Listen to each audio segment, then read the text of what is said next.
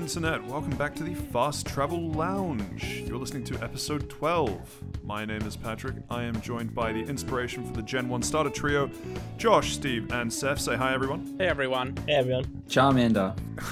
God damn it. They don't say their own names, they make little 8-bit Yeah, noises. make the 8-bit noise, Steve. Come on, fully commit. Sorry, anime is the only canon for me. Just I don't even know how quickly you make switch the to your Charmander dial-up noise. connection. We'll put that in the recording instead. Coming up, we got a bit of a good show.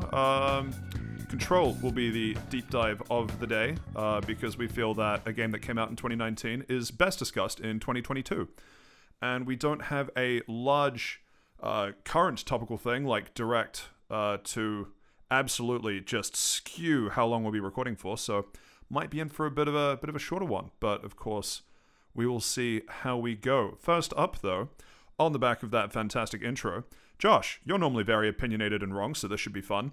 What of the starting Gen 1 trio would you say Seth is? What a risky question.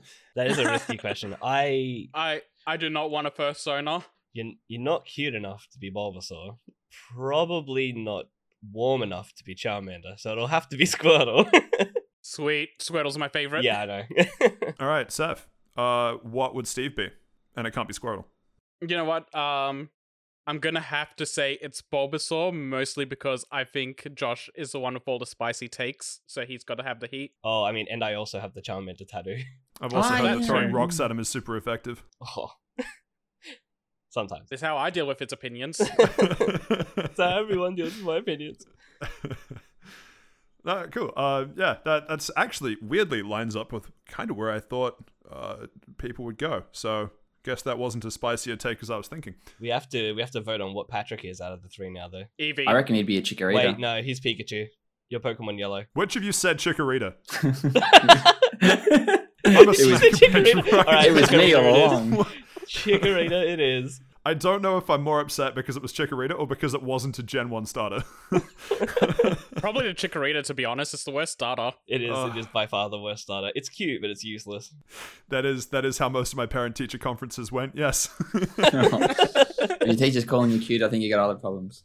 Did you go to a Catholic school by chance? Anyway, before we get no. to Around the Lounge, we heard rumors through the grapevine that this podcast is now basically anti-sponsored by Samsung because we have yet another flip phone that has decided to shit the bed. Seth, what happened? Tell us about it. I got basically the same problem that Steve does, where so my phone made a little bit of cracking noise when I opened it up earlier, and now there's this line going across where the fold is, and I'm gonna have to go to Samsung HQ and get it sorted out. You're gonna go see Mr. Samsung himself. I will slap him with my phone if that's what it takes I'm to glad fix you it. said phone. You'll probably break it though. It'll be his problem then. It's user damage, big fella. There is probably one thing worth pointing out is that Stevens was the Gen 2 version of the Flip, and Seth's the brand new Gen 3 one that's not supposed to have these problems, so yeah. Yeah, the Gen 3 ones are supposed to be much better about this, so very concerning that it's happened after 5 months. Yeah, it's fucking not long at all. Like when it gets to Gen 5, it'll be exactly like Pokemon and it'll be perfect. Exactly. Gen 5's so good. Yeah, right. That was an excellent whip. Nice. No, I gotta give props to that. Steve, when you were getting your phone fixed, did you get one of those like frequently visiting coffee cards type deal? Because you could probably give it to Seth, after all the shit that you went through, and then Seth's one would be probably quite cheap, yeah? Yeah, your fifth one's free, right? Like Yeah, that's I'm assuming that's the case. I'm on a That's first when name I get basis. the free Krispy Kreme donut, right? Yeah. I'm on a first name basis with everyone in the Samsung store. It's like, back again, Steve. I'm like, yeah, cool. How you doing? How's the kids?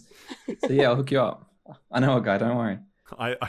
My uncle works at Samsung. Don't worry about it. Look, he says that the number 4 is going to be the best one. I don't trust people that think that Gen 4 is the best. That's it. You've just angered so many people. I've heard the phone gets real cute when they do the remake though. And then they do the weird spin-offs, and it's like an open world type of environment. But there's no polish; it's just a rock. I think that's just the fold. For the sake of the this. bit, Steve, you need to explain what an open world phone would be. Yeah, that's what I thought. Isn't that the metaverse? It's like the metaverse, isn't it? 6G. Do you know how you have fungible tokens, right? There are these things called NFTs, and those tokens are non-fungible. I'm going to bail out Steve, and I think that the Samsung Folds are going to be the open world phones in this comparison. Nah, the Yeah, open 'cause- world phones will be like that Google Glass concept where they have Oh, like, yeah, the fuck VR yeah. display. That's still going around. It's all corporate use and not public use. Oh. Yeah, but one day it'll be there. You mean the ones that give people free face tattoos when the battery overheats? Cyberpunk 2077. What was the The phone that future did is that? now. It was like the Note 7 or something that was exploding. Yeah, you weren't allowed to take it on like Yeah. planes or anything. That's right. Yeah, Yeah. that's right. More deadly than 3 ounces of water in a clear plastic bottle. Am I right? Josh, you have a Samsung Fold, not a Flip, yeah? Yeah. I have Any the new issues with Fold. yours? Not yet. It's got a big line through- but give it a week. Yeah. So I guess how scared are you that it's now 2 out of 3? Honestly, I'm not too worried because they were both flips. The Fold has a completely different hinge from what I know. It's quite longer. I mean, obviously it's longer. It's about twice the length. So you're saying you're but I better than think them? they're- Yeah, no. I So mean, being longer not is in better. As many words. So but- it's a length that actually does count. So size does matter in this instance. yeah, exactly. No, I'm not too worried. The Fold, I think you also have to be a lot more gentle at opening and closing because it's a lot harder to open and close, and you're not like as likely to sort of snap it shut. So I think that probably But might the snap make a is what difference. makes it so satisfying. Like It is. even with this issue, I think the phone was all worth it for that one time I tested it out and just snapped the phone shut on your phone call. Yeah, I didn't even know you had my number, and you Wait, rang me and hang hung on, up hang on, on Stop me. calling So- me. So Seth, you got a Flip and you're like, what's the first thing I should do with this? You rang Josh. Josh just gets like unknown number calling, goes, hello, who's this? Then you snap it shut. No, he has my number saved. We had a back and forth because I kept forgetting to save his phone number. Yeah, And so I was like, okay, this is going to be my chance to save his number into my phone because I'm going to ring him up and then save it later. mind you, this is 10 years down the track of you should just save my number. To be fair, I've had your number before, but when I switched phones a while ago, I lost it. Yeah, fair. But yeah, he snapped the phone shut on me and hung up, and I was just like, "That bitch." Yeah, we were having like a small like conversation because it's like, oh, you got your Folds. I just got my Flip in. Blah blah blah. And it's like, I wonder if just closing the phone is gonna hang up. And he's like, I don't know. And then I just snapped it without saying anything. And I was like, "Huh." he sent me a text message going, "Yep, it worked." And so to retaliate, Josh then rang you out of the blue on a Fold, and then you guys were having a back and forth. And then Josh went to fold his phone to hang up, and then went, oh, it's nowhere near as satisfying. It doesn't work that way. It doesn't hang up the phone on the Fold, sadly, when you fold it to close. What the hell's Shit the point? phone. Yeah, it's a shame. I don't know why it doesn't do that. It just swaps to the phone thin mode, which makes sense because if you answer a phone call while it's in the folded mode, you'd look like a dickhead and it'd be really hard to hold. So closing the phone and Oh yes, I would like to answer phone calls on my dinner plate. yeah, basically. So yeah, no, it doesn't really work that way. But no, to get revenge, I just had a phone that works. Fair enough. So to anyone out there listening, if you have a Samsung Flip, be scared. And to Samsung, if you want to prove that your phones don't just, get terrible wear and tear after 5 months, send us some flips. We'll test them out. Anyway, moving on to Round the Lounge. Shall we start with Steve? What have you been up to this week, bud? Because Control is leaving Game Pass on the 15th, which is yesterday, I did played a lot of that just to sort of get that over the line. So that's pretty much it. And I have some very intriguing thoughts to share with everybody. Oh boy. Seth, what about you? So the majority of my last week was editing that last podcast, but I also got my COVID booster yesterday, and I've been feeling like hammered shit all day. So the only thing I'm going to talk about is this little bit of Guardians of the Galaxy I played last night and before recording. Fair enough. And Josh? Because I don't have a sense of individuality, also picked up Control and was like, wow, I hear this is great for the sheeple. And I finished it within like 2 days, I think it was. Yeah, and I really loved it, so I'm pretty keen to talk about that. But not much else. Played probably an hour more Lost Ark, and that's about it. Oh, did you catch a Demon Slayer finale? Was that the finale? Yeah. I did catch the finale then. I thought there was going to be one more episode. That upsets me if that's the finale. Yeah. We don't talk about banned material on this podcast, guys. You'll have to move that to offline chat. So anyway, the spoilers for what's the anime called now? Demon We Slayer. were watching it, Pat. Not Demon Slayer. I Titan don't watch one. band. I don't watch band material, Josh. I don't know what you're Damn talking it. about. Oh, how have I forgotten the name of it? Doesn't matter. Anyway, Was it Boku no Pico? No, it's Attack on Titan. I all right, you was can shut forgetting your and mouth, Seth. I was mixing it with the Japanese one. Doesn't matter. Yeah. Okay, let's continue. Continue, we shall. So, as you can hear, we have two people both having played Control, which is why it is the deep dive for this week. So, before we get to that deep dive, shall we start with the little bit of Lost Ark that you've been playing, Josh? Yeah, I mean, I don't really have too much to say other than to expand a little bit more on sort of what I was talking about last week. A lot more people have played it now. There's just a few things I sort of want to mention about it. Obviously, like I said, it was like a Diablo sort of top-down, for lack of a better term, like flat 2D kind of MMO. The dungeons you can do either with a party or by yourself. And the loot system, I felt like after listening back to that podcast, is sort of better, more explained as like almost like a Borderlands mechanic where as you sort of level up your item level, you're dropping better gear as you progress. And there's a max item level. I don't know exactly what it is right now. I know it's at least 1,000. And some people are already sort of capping out. I'm still, because I haven't had much time to play it since it released, I'm still about halfway to max level. But no, I think now that it's actually free to play, I think everyone should download it, give it a go, to the point where it broke records, beating Dota 2 and Counter-Strike of the most concurrently played game on Steam. So, I mean, that's a pretty decent record to break. It was over 1 million. I'm not sure what number it was, but yeah, decently high. Have any of you guys given it a go? No, isn't this this is published by Amazon or something, isn't it? It is, yeah. It's their like almost redemption arc for the flop that was New I World. believe this was a Korean MMO before Amazon localized it, though. It I was, think. yeah. Because I've seen some articles around about people being a little disappointed that some contents didn't make it through because it got shelved in the Korean version a while ago. So strangely enough, that content did get shelved, and the content they're talking about is levels 1 through 10. You have a max level of 60, so you go up 50 levels, and you start at level 10. The first 10 levels was supposed to be sort of like a, hey, here's how to play your character / class, and then you choose like a specialization. They've now completely shelved that, and in the very brief tutorial that you do that takes like a minute, you can now trial a specialization and then choose that and then be level 10 out of the bat. So yeah, you kind of just miss the first 10 levels of content, but from what I've actually heard of people that have played the content, it's not good anyway, so it's a good thing that they've shelved it. It's a bit weird to start at level 10 though. Seth, it sounded like you were of the opposite opinion. Oh, it's not really that I was of the opposite opinion. It's just something that I saw about the game and what was like just a quick topic we could have brought up while we're talking about Lost Ark now. Oh, I see. Yeah, fair enough. Yeah, it is a bit odd and kind of strange, and I know you're not a fan of the sunsetting of content in Destiny and stuff like that, but in an MMO, I don't know, I've always been a fan of it. Like, if it's not enjoyable and it's not actually, giving anything to the game, why make your players go through it? So no, I'm glad it's not there. I'd rather just be able to create the characters I want, trial them, and then go, oh, I don't actually like this, and just remake my character, rather than having to do the 1 to 10 grind like 20 times. That was another thing I saw that people were a little disappointed with was classes being gender locked and such, and people think that's kind of outdated and it is a just bit, but they're not permanently gender locked from what I know. I think they've said that they're actually going to, add the rest of the classes in for the other genders. It just doesn't exist currently yet. Okay, as long as they get added in later, that's fine. But yeah, at the moment, that was another thing that I had seen crop up that people weren't too happy with.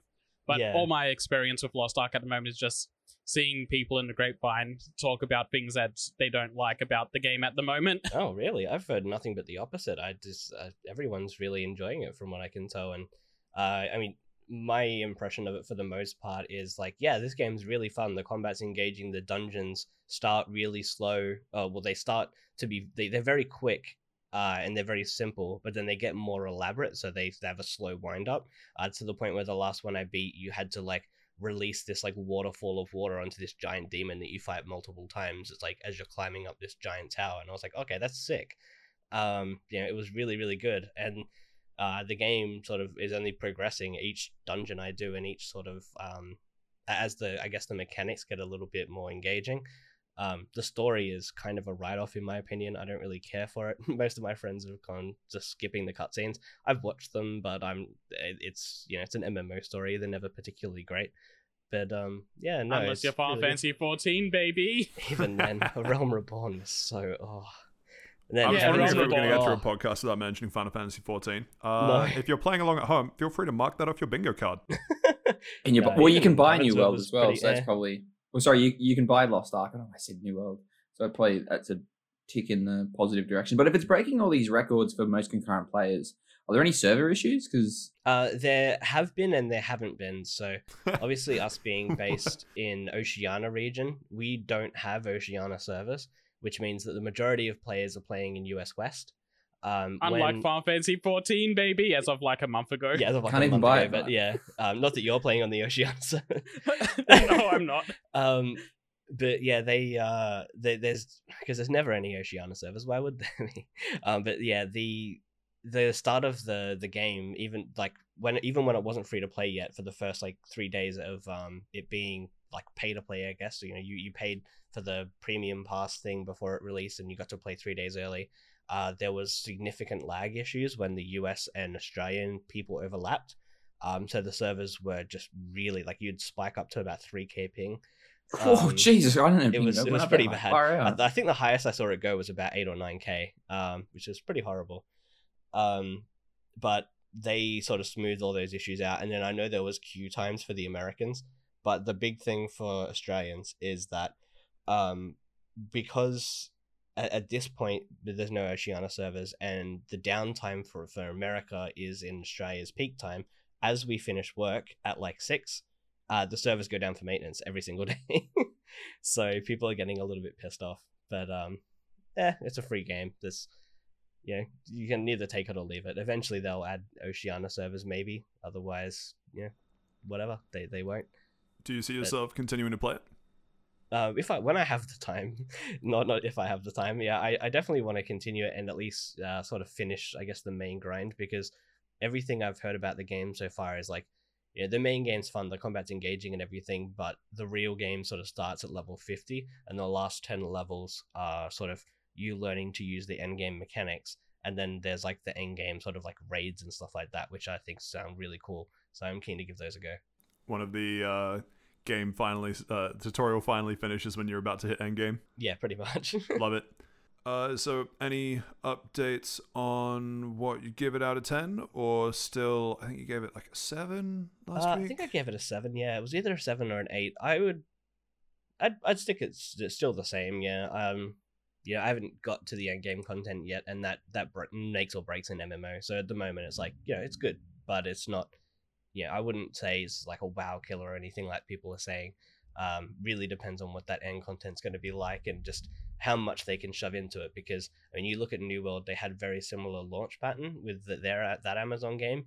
Everyone played it. Everyone was like, okay, cool, I'm at the end. Where's the content? And Amazon was like, what content?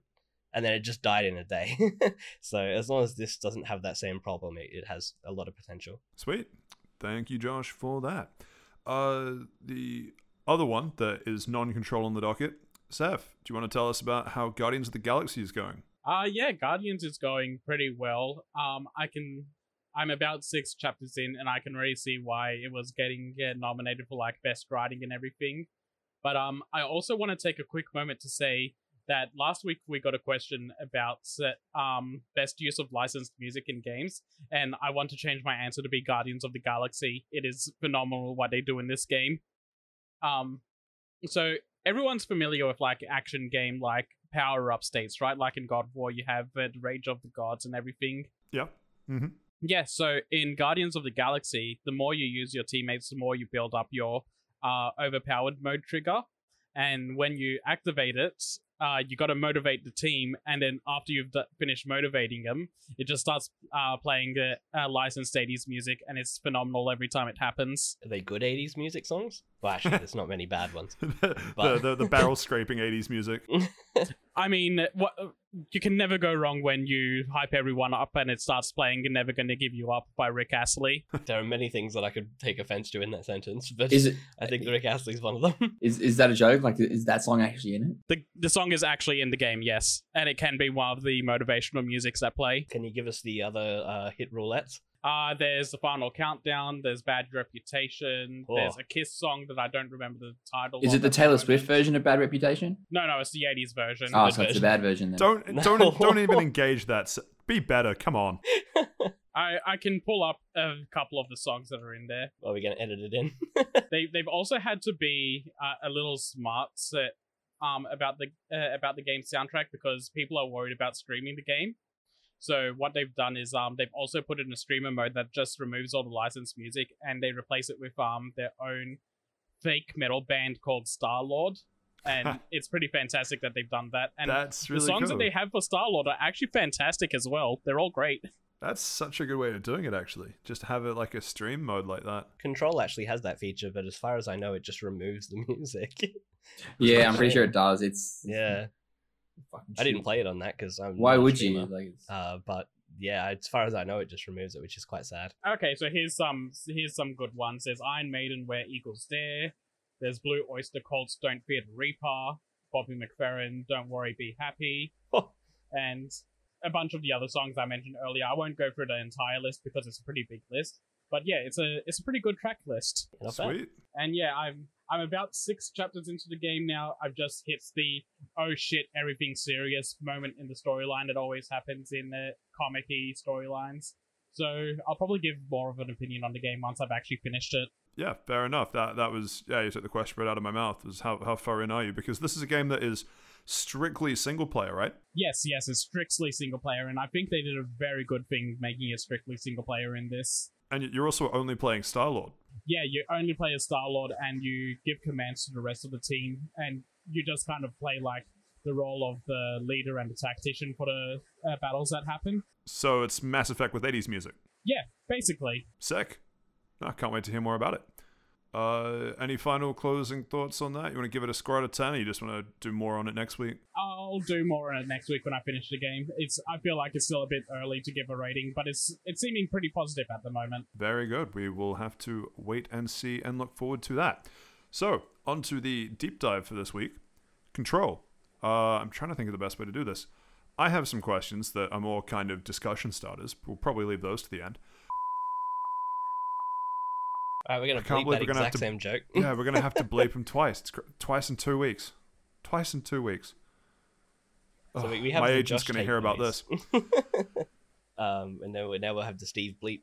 Alright, who The wants to bleeper. start with Control? Yeah, so I'm wondering if we don't... So both of you finished it, right? Yeah. I finished it yesterday morning. Sweet. Well, in that case, it would probably just be a kind of just do a both sort of discussion. So, where was it that you guys got to last week? You were playing through it. Josh, I think you got to the maintenance section. Steve, I don't remember where you got to last. I think oh, I was- hang on, no, you. He was had further you- than me. I was basically just sort of wrapping up, I guess, the tutorial. Yeah. Yeah, I'd just gotten the telekinesis power. And I think I Okay, had just cool. gotten Levitate. Wow, so it's really? You were so far through. Okay. I don't think it's not that far. Or maybe okay. So let's just get into it. So Let's just say you're around halfway mark then. yeah, the halfway mark, and that's what I thought I was. It's just sort of weird. Like some of the pacing in the later chapters sort of changes, and it definitely Yeah, it does. depends on how many side quests and those fucking Radiant quests, how fucking lost you get. So yeah, so as we said last week, it's a sort of Metroidvania type of third-person shooter, and you've got telekinetic powers. I'm not sure if it's the Xbox version or it just didn't like me, but I was having so much trouble like getting the map to load. I thought it was a problem with like the quick resume feature, so I'd sort of close it, re-get into it, and then it would sort of be fine. But it sort of stopped working about halfway through, like between all the maps. So I got like really frustrating, especially when I had to go to a new area or go to an area that wasn't connected to a fast travel point. So I just kept getting lost and I kept getting frustrated to the point where like I'd sort of just leave the map up and it would just sort of be like a blank screen saying, oh, you're here and all this is all the other rooms, but there was no like floor layout. So I couldn't find any corridors or anything. So I just got the shits and just sort of would leave it up until it would load. And sometimes it would come in after a minute, sometimes it would come up after 5 minutes. So it was Wow. Okay. Pretty yeah, that frustrating. definitely didn't happen That would be detrimental to my gaming experience. for me. Yeah, Yeah, absolutely. yeah. And because I kept going like back and forth, like I could never really pick when it was going to happen. Sometimes it would be fine for a whole like play session, and then I'd jump in, and it would work at the start, and then it would work at the end, or I'd like fast travel, and then it would break there, and then I'd have to wait again, and it was just so it was very frustrating. So, is this the power of the Xbox Master Race? I mean, he's saying what we're all thinking. Yes. No, I. Funny enough, I played the PC one through the Xbox app, obviously, because it was on Game Pass.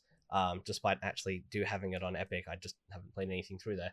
And I think you played it on Epic, right, Patrick? Yes, I did. Yeah. So I didn't have any problems. Did you have any problems with the map? Nope. Yeah. Okay. So just, maybe just an Xbox thing, maybe just a Series X thing. I should recount that I didn't have any problems opening and closing the map. I had problems with just the ingrained pattern of I should close map with. I was playing with a PlayStation controller with circle, which would make me dash and oftentimes near a cliff. Oh, okay. really? Yeah, because you still move with map open, so it's just not a pattern to me to press the same button to open and close the map. I'm used to pressing, say, select to pop the map open and then circle to back out of the menu. See, I played it with keyboard and mouse, so I think it was just tab for me, or M, so I just had to hit that button. Yeah, and on the Xbox controller, it's up on the D-pad. Yeah, well, that's what I say, is that it's up on the D-pad on the PlayStation controller as well, but it's just not a pattern that my hands are used to, just pressing the same button to open and close the map, so I kept pressing circle to close the map. Sorry. Yeah, and then I thought you were saying it it was mapped mapped Patrick to the like a dash you button. problem, No, not so much of a game problem. No, it's definitely just a learned pattern problem. But yeah, so number of times I had to very quickly levitate and dash back away from certain death. But cool. So there were, I think, 2 areas. The question for you, Josh, 2 areas that you saw, maybe 3 if you were in the maintenance sector from the last one. First of all, technically 3, yeah. Yeah. So first of all, did it actually feel like you finished the tutorial because we all sort of told you last week that the game would open up after a certain point. Did you hit that point, and was that point obvious to you?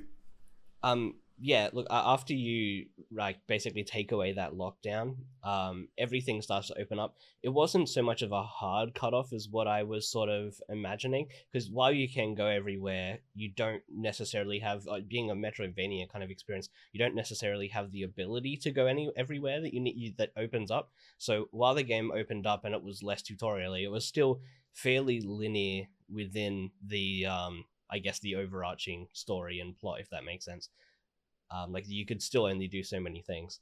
But the game itself definitely sort of introduced you to a whole bunch of things, like the weapon mods and the skill systems and everything. That all sort of got introduced within those sections, just sort of stage one at a time. After you once you do the maintenance section, that's kind of the end of anything unless you're getting a straight up new power. So it was like the end of the tutorial, but not the opening up I thought it was going to be. Fair enough. Speaking of the story and progression, Steve, how did you find it playing through, now that you've finished the game? What are your thoughts on the story and how you went through it? Yeah, so I do believe that the world it builds is really good. Like the collectibles and sort of the environmental cues are fantastic. It does sort of feel like they took a lot of time and care into it. The story gets a bit confusing. I feel like there's a but coming. Yeah, there is the but. The but is that the first but is if you sort of ignore all the collectibles and stuff, and sort of don't pay attention to those environmental cues, you'll miss so much of that rich, passive storytelling. And sort of on you then to sort of be able to find the collectibles are pretty easy to find. You'll be going down a side room and there'll be a big sort of white dot over it, and you got to do it. And you just got to pick it up and read it, and it's just a page you got to read. Yeah, so if you miss that, that's unfortunate on you type of thing. Sort of keep your eyes out type of thing. But if you're missing it, you're not really engaging with it anyway. Yeah, they're very, very obvious. So they'd be pretty hard to miss. Some of them are you have to sort of go roundabout this way or whatever, or go explore the bathrooms for the collectibles, because there seem to be a lot of them in bathrooms. It's true, actually. For the most part, that's where I tend to leave a lot of my collectibles. Yeah, I do a big tape recording of myself, and then I just leave it on the toilet seat. Where else am I going to leave it? But yeah, the ones that I felt were even vaguely important were all in pretty much like hallways that you had to go through, kind of thing. So Yeah, I think there was a lot of risk of missing them. Yeah, for the key stuff, I never felt like you're going out of your way. For the extra stuff, it was slightly out of the way. It was like you had to take 10 steps to your left. Yeah, exactly. Yeah. Yeah, it's not like as if you have to go down a corridor for like 4 years to get like a tape recording. Yeah, to get a tape recording for 3 minutes. Yeah, it was nothing like that. But the overall story, I thought, was a bit. It was weak at the start, and then it got really good in the middle, and it sort of ended really weakly. It just sort of felt like. So the basic premise is you're going into this. Well, as you said last week, is like you're going to the Federal Bureau of Control's headquarters, which is this oldest house, which is this weird object. Is the house an object of power, or is it like a place of power? Okay, or is it like an altered world event? I can never really distinguish between the two. So the altered world event was like usually an object of power or a place of power sort of existing and then causing change, whereas the place of power is just the place. It just kind of is there. The altered world event's more of the scenario that ensues. Yeah. Okay. Yeah. Exactly as Josh said. Okay. I think I sort of tried, and like I think it was sort of like a bit of they get too far in their own technical wording and stuff. It's sort of if you miss one or two explanations, you probably missed it. That's probably what happened with that. But yeah. So you're going in the oldest house and you're trying to find your brother because he's been held at the Federal Bureau of Control, and as you're there, you find out that this sort of weird paranormal force called the Hiss is sort of infiltrating and it's sort of taking over people, and there's sort of all this death and destruction, and you have to sort of go and sort of solve it because you've become the new director because the director has died. We find out later he was possessed by the Hiss that was caused by your brother. And then you become the director and you're sort of all figuring all this out because his gun is an object of power and it sort of picks you, and whoever the gun picks becomes the new director. And it was sort of weird how like you become the director and then everyone's like, oh, you're the new director. Okay, here's all you need to know. Like there was no real, oh, I didn't know you were the director, or I'm not telling you, you're new type of thing. Meanwhile, Steve working at the Federal Bureau of Control, director comes in like, hey, can I see some ID, please? Yeah, like there's like none of that. Like it was just fucking weird, and everyone's like, oh yeah, you'll need access to get into this side of the building. Here's my card key type of thing. Here's my social security number. It's essentially sort of, I just found it quite kind of jarring. agree with you on that, right? But there reaches a point in the story where, and I think you had to as part of the main quest, but if not, then it was a side quest where you go and explore basically what happens. No, it's definitely part of the main quest. We go and explore what happens to all of the potential next director candidates, and you find the room that's all about you. Yes. So yeah, people always expected one of you guys to become the director. So in their mind, they already know pretty much everything about you, and they'd already accepted the possibility that you were going to become the director. So I don't really mind the fact that they were kind of like, oh, you're the director? Oh yeah, cool, no problem. You've got the object of power that chooses the next director. We know all about you. We know your potential. So have at it kind of thing. Yeah, and you find that out later. But yeah, Jessie never sort of questions it. She's like, oh, I'm the director. Yeah, cool, all right. She spends like the first half of the game being like, oh, I don't think I'm the director kind of thing. That's not even the first half, it's just like the first couple of hours. And then she's sort of just like, all right, well, they need me to be the director. I need to find my brother. It's sort of, let's just get it done type of thing. Yeah, I guess. I don't know. I thought it fit together quite nicely. What are your thoughts, Pat? It has been a while since I've touched the story.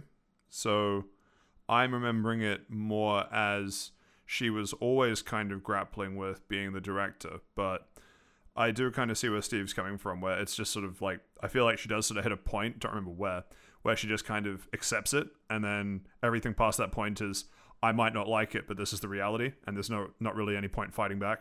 Yeah. And if I'm being honest, if I suddenly got, telekinetic, like psychokinetic abilities and a gun that could shapeshift, I'd probably be like, I guess I'm the director now, because I'd rather, be able to throw shit with my mind than not. It's also kind of like the lowest of your priorities at that point. Like, oh, we're all about to die. I can suddenly fly. I can throw things with my mind. I can pick up. If I'm going to die, I'm going to have fun doing it. Yeah, like it's such a low priority. But no, I thought it was. I agree that the story started out really weak, like unbelievably so, and then it got really, really, really good. Peaked about sort of 3/4 of the way through, and then the end. I'm gonna say that it wasn't the best possible ending. I mean, there's a part where you get credits, and I was like, oh, I jumped into Discord. It's like, oh, I finished the game, Patrick, and he's like, no, you haven't. Yeah, yeah, because I was like, So, oh fuck, like Ladies doesn't and end. gentlemen, we got him. Yeah, I was like, And oh, I was surely like, it can't end that's a here. shit Yeah. ending. But then you sort of do a little bit more of the game, and then it felt like to me that the way that the story wrapped itself up, which really kind of killed it for me, is rather than actually having a conclusive ending, it feels like they deliberately left it open so that you could play as the director or so that you could do DLC or something later. Like, rather than actually wrapping up the story conclusively, it just felt very open-ended and like, oh, so that happened. Anyway, and then it just kind of continued, like there was nothing else to do, and music was playing all around you for like 20 minutes, and it felt like there was going to be something else, but there wasn't. It was like, go do the side quests or go buy the DLC, which now exists but at the time didn't. So it just feels very open-ended, and I wasn't a fan of it. It just felt like it got in its own way. So I'm curious to know where you thought it did peak then. So just describe loosely. I mean, I don't think we're too mindful of spoilers here. I understand that Seth wants to play it eventually, though. I haven't been paying attention at all. You guys go ahead. Perfect. We will continue. So where is it that it peaked? Like, what was it about 3/4 of the way through that you thought, man, this is so good, and then it sort of let itself go after that? So once your brother hands himself in and you go, and they start sort of like exploring the possibility of him working with the Hiss and everything and actually building like a developing storyline, the game really sort of comes into its own, especially once you have the levitate powers and everything. The combat just gets like so tight and so well done that the game just feels amazing. And all of that comes together extremely well in a maze scene. And I think I sort of said this to Steven and everything before, but like it just really wraps all of the power, the combat, the weird power of the actual place of power itself. What was it called? The Oldest House. You run through a maze and it shape shifts around you and new platforms pop up, and it'll change the direction so that you're jumping up a wall that was like previously floor, and they do an amazing job with it, and it's all synchronized to a metal track, which at the time when they started playing it was completely at odds to all the other type of music that was in there. And, that was fantastic. That maze it scene was was incredible. And I can't remember what the band is off the top of my head, but they did a lot Old of the Gods of Alan Wake Asgard. music as well. Yeah, Old Gods of Asgard, was it? Yeah.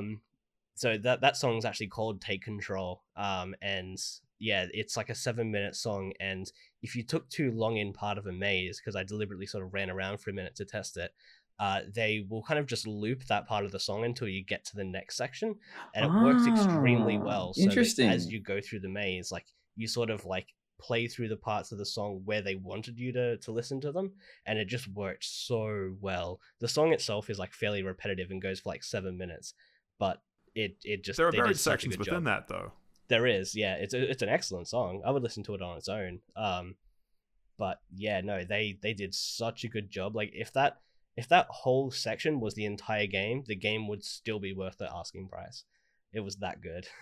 Yeah, Old Gods of Asgard also did a few songs from Alan Wake that I quite like, which is how I know the band. Steve, sounds like you're in agreement with the maze section. What were your thoughts on the ending? Was it also a bit of a letdown? Not really. It got a bit confusing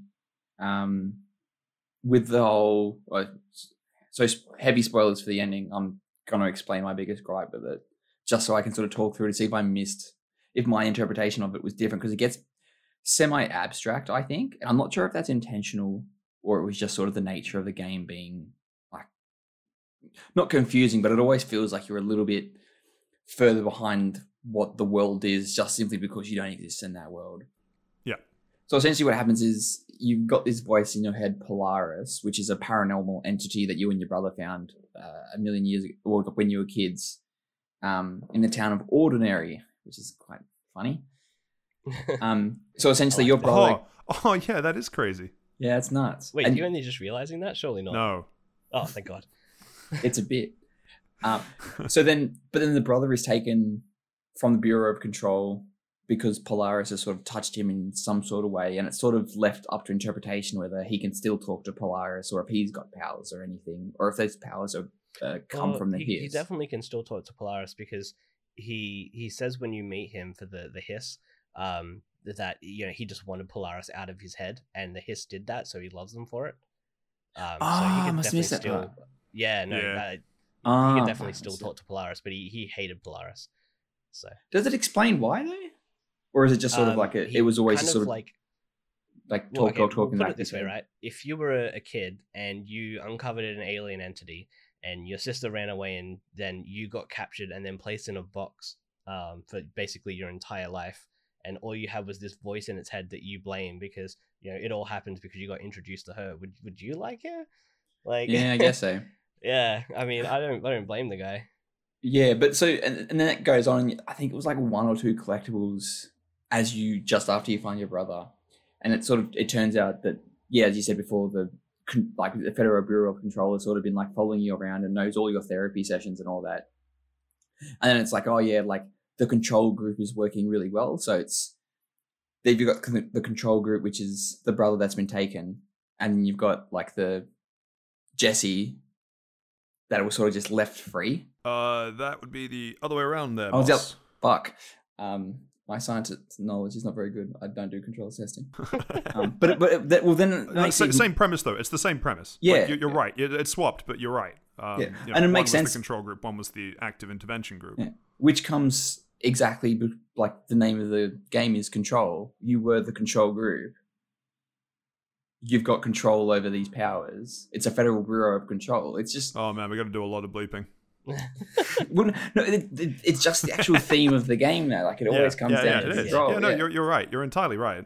Yeah, but it just sort of towards the end of that, it sort of just gets a bit weird, and Jessie sort of gets taken over by the Hiss, and then she sort of fights against it.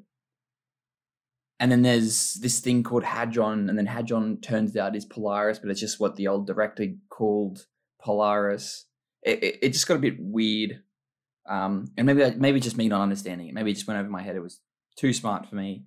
Maybe you need more than 9 IQ points to play this game and understand it. Maybe I should have looked up Control Ending Explained when I finished it. I didn't look it up, but from my understanding of the game, because I was in such a rush to finish it because I only really had 1 day to play games, I didn't read a huge amount of the collectibles. I think I read like 2. So I kind of just went through the game in a day and just kind of just experienced it. I think that probably helped me understand it a lot more. The whole thing with Hedron, for my understanding, correct me if I'm wrong, Patrick, Hedron was Polaris all along. They were just their name for it, and that's why they had you were protected because you had Polaris inside your head. For the most part, so was your brother. That's why he still kind of had control when the Hiss were in him, but he just let them in. The Hedron resonance amplifiers that the Doctor was working on allowed the people that wore them to basically get the effect as if Polaris was in them, but not speak to her or anything. So they were protected as well. And the Hiss the whole time was after the Hedron or Polaris, because that was sort of the only resistance factor to them sort of taking over. So the whole ending of the game was basically you try and protect Polaris. Hedron / Polaris itself dies, or something happens, and maybe not necessarily dead, but gone. But they still live inside you and your brother's head. And you start sort of fighting the Hiss inside your head and forcing them out, whereas your brother let them in. And once you force them out, then you sort of go through this whole phase of like, okay, well, here's everything that happened. The director got controlled over, by the Hiss and everything. And then it does like this weird SCP time loop, where she kind of shoots the director, as if to say like, oh, okay, well, I now accept that the old director's gone.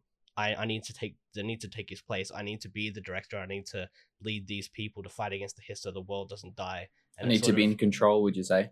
Yeah, exactly. Well, yeah. Literally, yeah. The theme, and then she ends up basically being like, okay, well, I've come into myself now. I like the very end of the game, and she's like, I am the director, and she's got control over the situation. She's like saying, oh, we're not going to run the bureau like it used to be, blah, blah, blah, blah, blah. Like it's under new management, basically. I'm in control. Here's how we're going to do it. And then sort of like the whole thing was like a big plot arc of her going from, oh, I can't be the director to just being the director. Does that make sense? Yeah, and that's probably That's my understanding of yeah, it. no, and, like, and that obviously is haven't done any perfectly recent right. ones on it, but yeah, that is perfectly right, and that definitely does sum up Jesse's sort of arc in the most simple terms. But I don't think obviously yeah, like even the open ending, I semi liked it because it's like, all right, the Jesse arc is over. I'm the director. That's it. Let's get things done. And then it's sort of like all right, you got side quests to do type of thing. Yeah, see, I would rather just for them to go, like, here was the complete ending, and then do what some of the other games do, where they kind of throw you back to the last chapter, and then you can do, like, your side quest or whatever, or you can repeat the last chapter if you want to. I felt that it just didn't wrap up nicely. In saying that, I have plans at some point to play the DLC, so if the DLC continues the story well enough, then I'm not going to be too upset. But it'd still be the story of, like, leaving it open for DLC is kind of tacky. Yeah, I finished the Foundation DLC. Finished it today, actually. Only the story. There's a lot of side questy and exploration stuff that I haven't done because it gives you the Foundation as a new area. It's very cool and it adds to the story, but it's not a continuation of Jesse's arc. Okay. Wait, are you another character or? No, sorry. So what I mean is, like, because you guys were saying that's the end of Jesse's arc, she's the director now. This is still you as director Jesse continuing with your mission to, clean up the Federal Bureau of Control. But the events of the storyline within the Foundation DLC aren't a continuation of you've just cleansed the hiss from your brother and the director is dead and all that sort of stuff. What I mean is you could play the Foundation DLC as soon as you become the director at the end of the game, or once the game is sort of opened up, and the only thing you'd be missing is the context of some of the characters. There's no... Is that the jukebox thing? The jukebox is something slightly different. Yeah, that was free DLC. Foundation. Yeah, okay, that's what that I was thought, sort of free because DLC that's released as sort of like a combat arena. Yeah. And I jumped into that too early and I got flogged. I got absolutely stalked, yeah. And I was like, oh, now I've died for the first time. Cool. Yeah. Yeah. So it's definitely worth playing because it contributes to the world building, but it won't contribute to you understanding Jesse's arc. You won't have... Yeah. The DLC isn't designed to continue your understanding of Jesse. It's designed to continue your understanding of the oldest house. Okay, that's cool.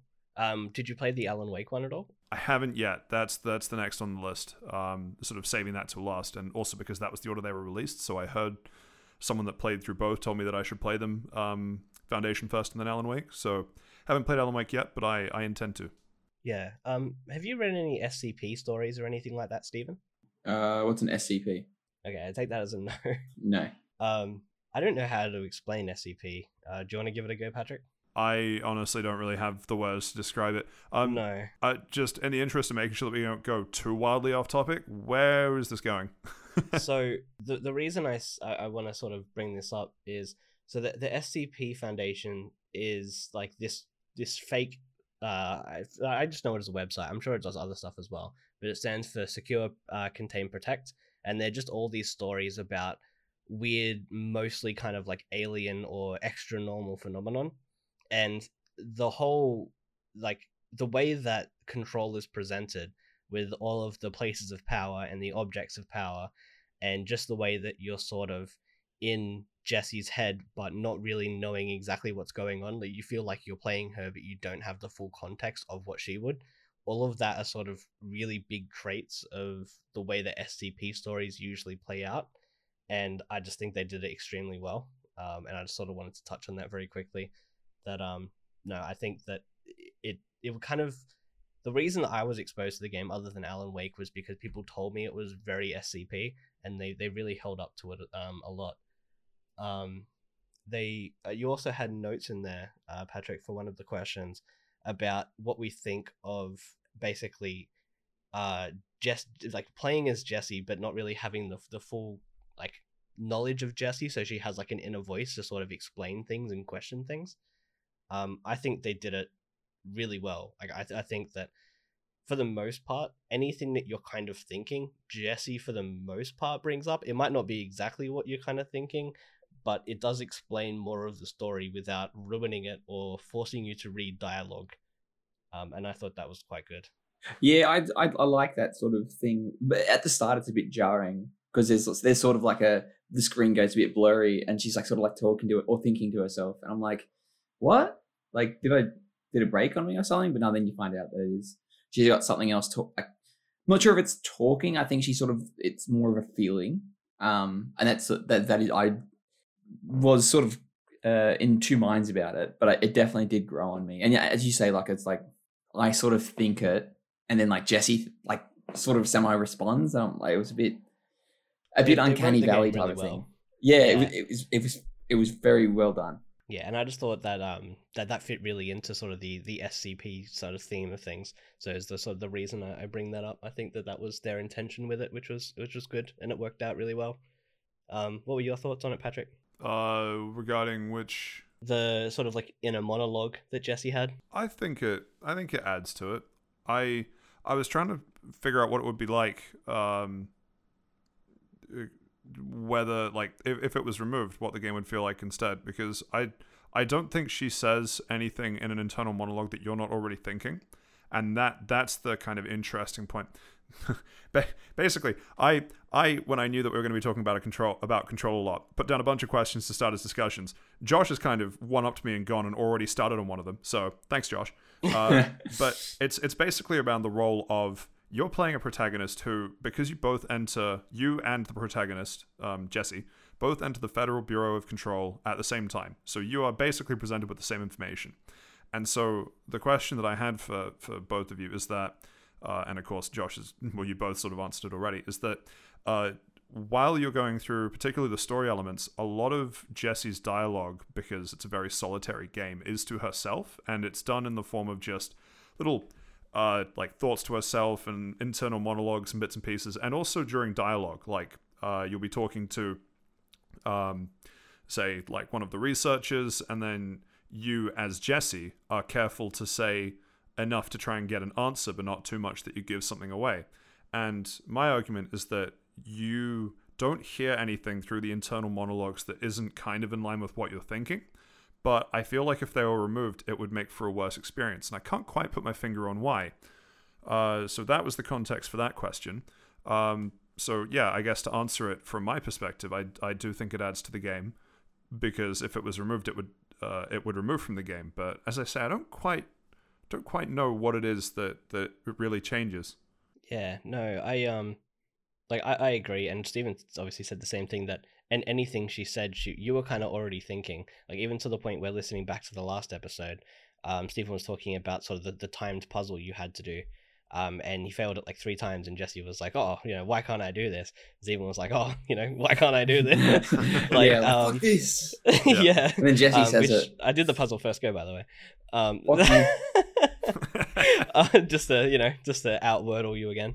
But yeah, no, I think that it just worked really well. Like anything that you were really thinking that you just didn't have enough context for, they gave you enough to keep you engaged, but not enough that you needed to read pages of dialogue or do silly quests that you don't necessarily need to do to have the context. And it made it so that you could then listen to her backstory and fill in gaps when you heard her psychiatrist tapes, when you saw like people following her and everything in the photos, and it sort of showed very small flashbacks without necessarily just dumping story on you.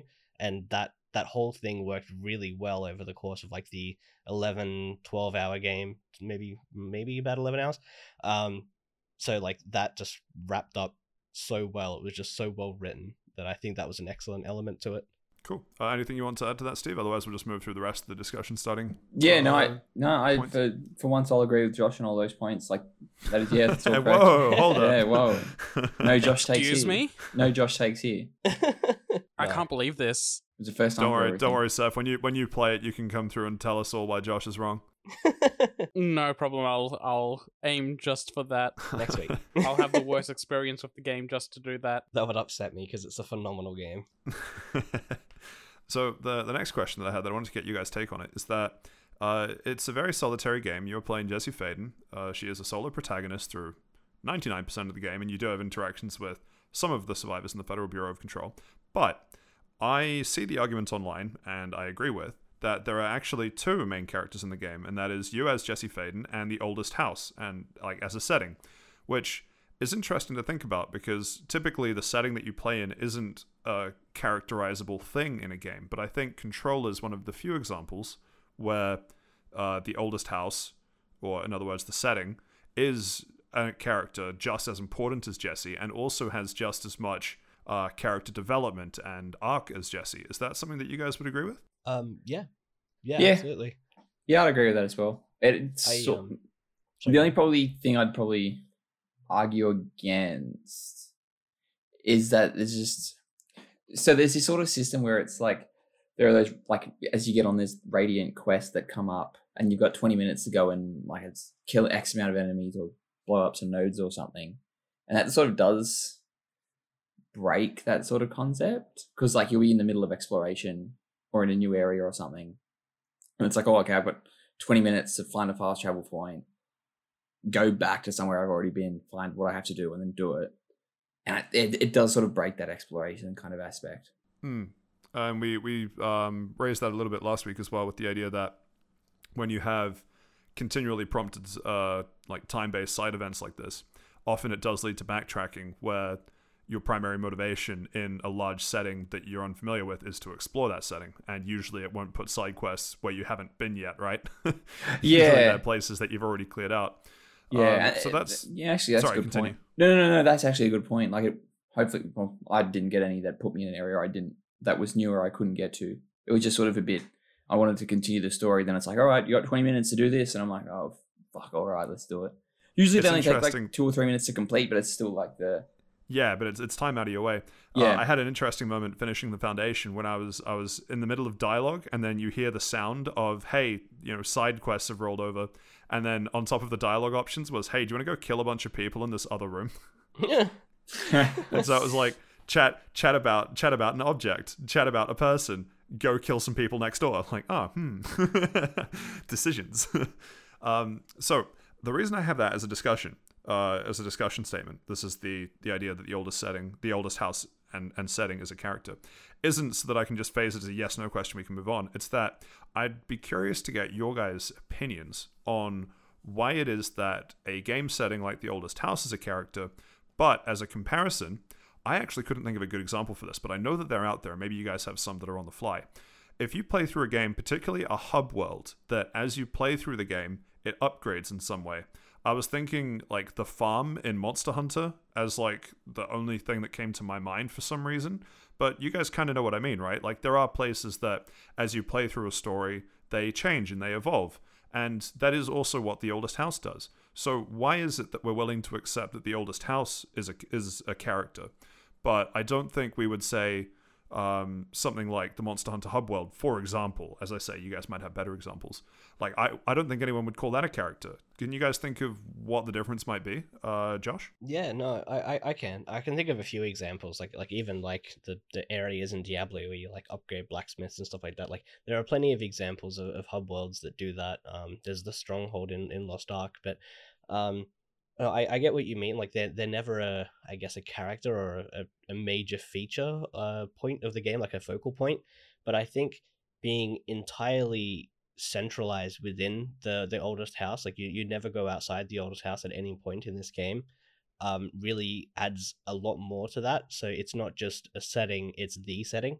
I also think that throughout the game, you pick up various bits of intel, I guess, or knowledge on the oldest house, and how they talk about how it's kind of always been there. It's this living thing, and while they're trying to tame it and understand it, it's constantly evading like comprehension. To the point where they find this light switch, which ends up being a focal point in the main story and gets you to and from various places you need to go. At one point, they found that, brought it back to the oldest house, and it sort of started spreading within the oldest house. Like the fact that it almost has its own personality because they never really explain it, really adds a lot to it. And I think obviously being this changing being, and you walk in and it's like, oh cool, here's what the house can be, and here's sort of my interpretation of what I want it to be. And at this point the house is agreeing rather than you're actually sort of impressing your will on it. I think, if that makes sense, it makes it sort of more of a personality rather than just a setting. I'll I think that's a good way of putting it. Steve, what are your thoughts? no, I agree with pretty much what you just said, Josh. But I will say probably the worst part of the worst part of the game is when you go to the Ocean View Motel. It's sort of like it's never really.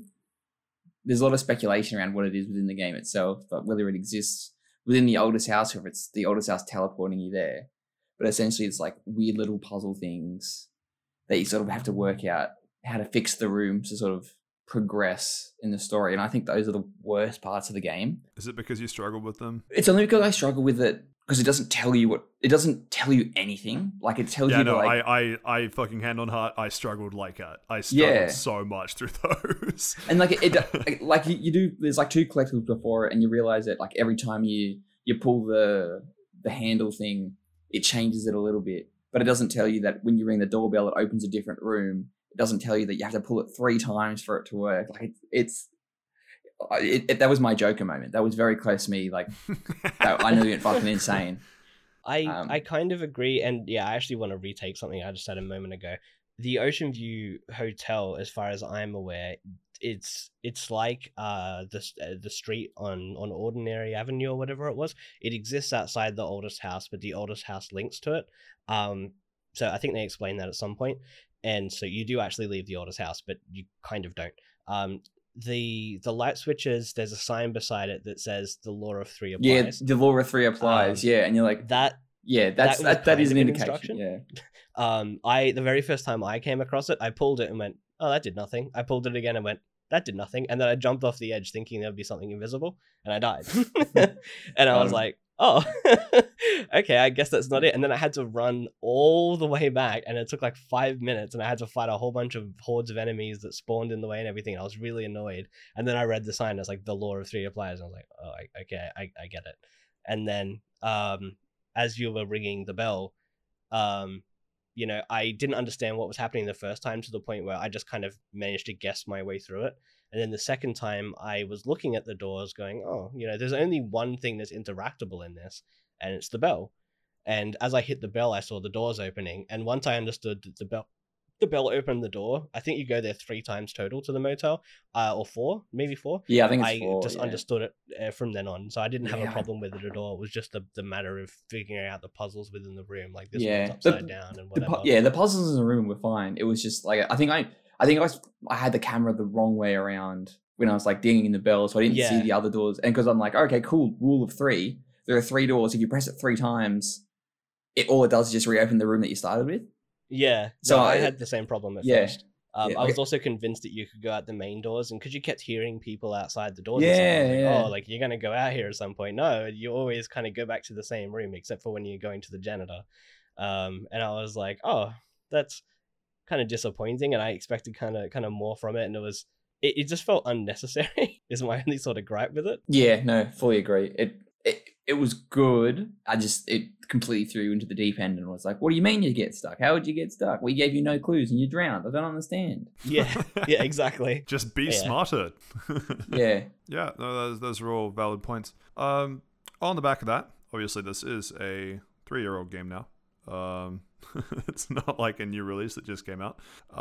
People can go and buy it probably on sale most places. So now that you finished it, what would you give it out of 10? Steve, rating and closing thoughts. Yeah, it's closing thoughts. It's good in some places, bad in the other. I did, the technical issues, and I did have a couple of like sound problems where during cutscenes it wouldn't play, like voices, and it was just sort of like subtitles were coming up, and I was just sort of looking at each other, but like no sound was coming up, and I wasn't sure if that was supposed to be happening or not. Then it cut to another character, and it's like, okay, obviously sound's fucked. But yeah, and the map problem really bugged me as well. But like I still liked it. I enjoyed it. So the technical limitations brought it down, but what the game was still quite good. Yeah, exactly. And the gameplay, like we didn't really touch on, we could spend another 40 minutes talking about that, is like really fun and snappy. You have to do a little bit of thinking, but not too much. Like if you just run in, you're gonna get into strife. If you take too much time, you'll get sort of like ganged up on and flanked. So I reckon it's a solid 7 out of 10 for me. Cool. Thank you for that, Josh. Yeah, I want to preface this first with I guess I'm pretty biased because I went into this expecting SCP and expecting Alan Wake, and it kind of just gave me everything I wanted. To the point where the licensed music question, I think, would be overtaken in Control by that maze. I think that was done. That's probably not going to make too much sense. So you mean the question that the audience asked last week? Yeah. What's your favorite licensed music piece of a game? You would say that instead of your answer you gave last week, you would change that to the maze section in Control. Is that? I would. Absolutely. I think it was the care that they put into that one part of the game really just shone right through. So while I think the overall game was really good and very interesting, and the story probably had a little bit of problems, I think towards the end, like I was saying, but the care of what was shown and the fact that it's so close to what Alan Wake was, and I absolutely loved that game, that's making me a little bit biased. I would probably give it, I also didn't have any technical problems, just to say that, I probably would give it like an 8.5. Yeah. Are we giving it half marks? I don't really believe in half marks. I'd round it up. Yeah, round it up. Always round up. If you're gonna give it a half mark, wait. We can just Seth. Are we allowed to, like? Are we? We'll just pause the recording for a sec. Can we do half marks? Is that cool? Yeah, half marks are fine. All right, and resume. Yeah, Josh, half marks are fine. Yep. Yeah, no, I give it an 8.5. Sweet. What would you give it? What would you give the DLC as well? I'm curious about that. Yeah. What would you give the game? Everyone hit me with something at once there. Whoa, start that one again. Josh, what was your question? What would I give it? We kind of we said the same thing, right? Yeah. What would you give the base game, and then what would you give the DLC that you've done? Gotcha. And then I guess a combined score. And that was the same as your question. Yeah, exactly the same as me. Yeah. Sweet. Okay, cool. I think I gave it an 8 or a 9 last week. I would probably round that up to a 9 after having jumped back into it. Did little bits of it and then did the Foundation DLC. I wouldn't split out the DLC too much because I am more invested in the world building than the character development. So for me, that'd actually be pretty. They'd both be 9s for me because I'm kind of like you, Josh. I'm a big sucker for SCP stories. I don't have the words to describe it, but you actually put it quite succinctly when you gave examples for it. And yeah, it is everything that I wanted. Foundation, it does a really good job of building up the world, and it doesn't answer all the questions that the story brought up, and I don't know if they'll all be answered in side quests or not, or if it's going to do some kind of what do you think towards the end of it. But I don't hold that against it. I kind of like that idea of sometimes you just don't know the answers to things. So yeah, I'd give it a 9 for base game and DLC, and I look forward to playing Alan Wake DLC when I eventually get to that. Nice. And that brings us to the end of the deep dive for this week. Be in control. Thank you to everyone for the very good discussion on that. Glad to be a part of it. What are your thoughts? Your input most of all, Seth. Did you like us shilling it, Seth? Are you going to play it now? Oh, shit. No, were you on mute the whole time? God, no, because you I swear you were talking. You were talking through most of that. I got all these waveforms, so you'll just have to wait for the playback. Well, I got a question for Seth. I swear he chipped in on some of the conversations. Twice. No, I have a question for you. So you said that you would give it a 0 because I shilled it last week, like of a out of 10 rating on how likely you are to play it. What's your actual rating now that we've finished the game and now that we have 0.5? I guess a lot of high praise for it. Is that number changed? Since it was exactly what you wanted, -10. The old family discount's actually more expensive trick. I love it. You went in there expecting SCP and Alan Wake. You got exactly what you wanted, which is a bad thing in my books. Wow. Even though for once everyone agrees with me. that sounds almost like an old episode of ours. Pokemon gives you exactly what you want. Shout out to us from 3 months ago. God, it was 3 months. Yeah, no, definitely would recommend you play it, Seth. I'm sure eventually you will or not. And as any listener out there has just heard, we would recommend that anyone give Control a go. And as I said, chances are you will find it on sale somewhere. And with that does bring us to the end of part 1. Thank you everyone for Round the Lounge. And we are now on to part 2, which of course is news. And there's a weird theme with news this week. Seems like I don't know what the cool kid in school did, but he decided that a countdown on a website was like the new hit thing, and boy howdy did that take off, because man, quite a few countdowns this week. Shall we start with the Capcom one? Who wants to discuss this one? Yeah, so Capcom launched a mystery countdown site. This is the only one that's going to be an actual mystery for this. The others, we know what they're counting down to. But yeah, I thought it'd be fun to put this on so we can speculate what it is. This one ends in 3 days and 19 hours from recording time. So by the time you hear this podcast, it'll probably actually be announced what it is. Wait. Whoa, that was crazy. I had no idea it was going to be that. Did you guys see that coming? I can't believe that they actually made a real life Rathalos. Isn't that crazy? I can't believe Xbox bought Monster Hunter. Wow. And they're discontinuing everything except for Xbox. Wow. Monster Hunter World 2. Oh god, if they announce Monster Hunter World 2, I'm going to be so wet. Xbox exclusive. Not with Sunbreak on the horizon. I see what you did there. Oh, hey, good one. More like Sunrise, eh? Anyway, so I think we have had some speculations as to what this is. There was some... I saw some tweets about people that went in to some of the source code for the website and think that it's linked to... Was it Microsoft buying Capcom? Oh, that was a joke. Okay, that was a joke. Yeah. I wasn't sure. That was a meme because there's so much shit posting that goes through the rumor mill at the moment. Yeah, that one someone was doing it as a joke, and they put down that it was like Vice President of Game Pass Phil Spencer. Yeah, that's what it said. Like in the I don't know, I think it was the CSS or the JavaScript somewhere. It's just like blatant text that doesn't fit in at all. That just says like Vice President of Game Pass Phil Spencer is buying Capcom or something. That's great. There we go, kids. Don't just read the headline. Don't read the article either. Next up in the list of countdowns we have Atlas doing a countdown for Soul Hackers. I know nothing about Soul Hackers. Tell me about Soul Hackers. Soul Hackers is another one of Atlas's RPG series. This was a 3DS game that came out around launch or a couple of years later. And it's just been quiet ever since. It came out either around launch or like multiple years after. I forget which. Like within a year of release, I think it was. Okay. Are you sure about that? Yeah. Oh no, sorry. I clicked on the wrong link. Never mind. Play on. Did you see a Capcom banner? No, I didn't. That's I clicked on the next news stories link. I'm like, are you sure? Anyway, sorry. Yeah, continue. Sorry. But yeah, Soul Hackers, I know a lot of people enjoy this series, and they're going to be announcing that in 3 days and 21 hours. If it's not Persona, I'm sleeping for it. So, thanks, Atlas.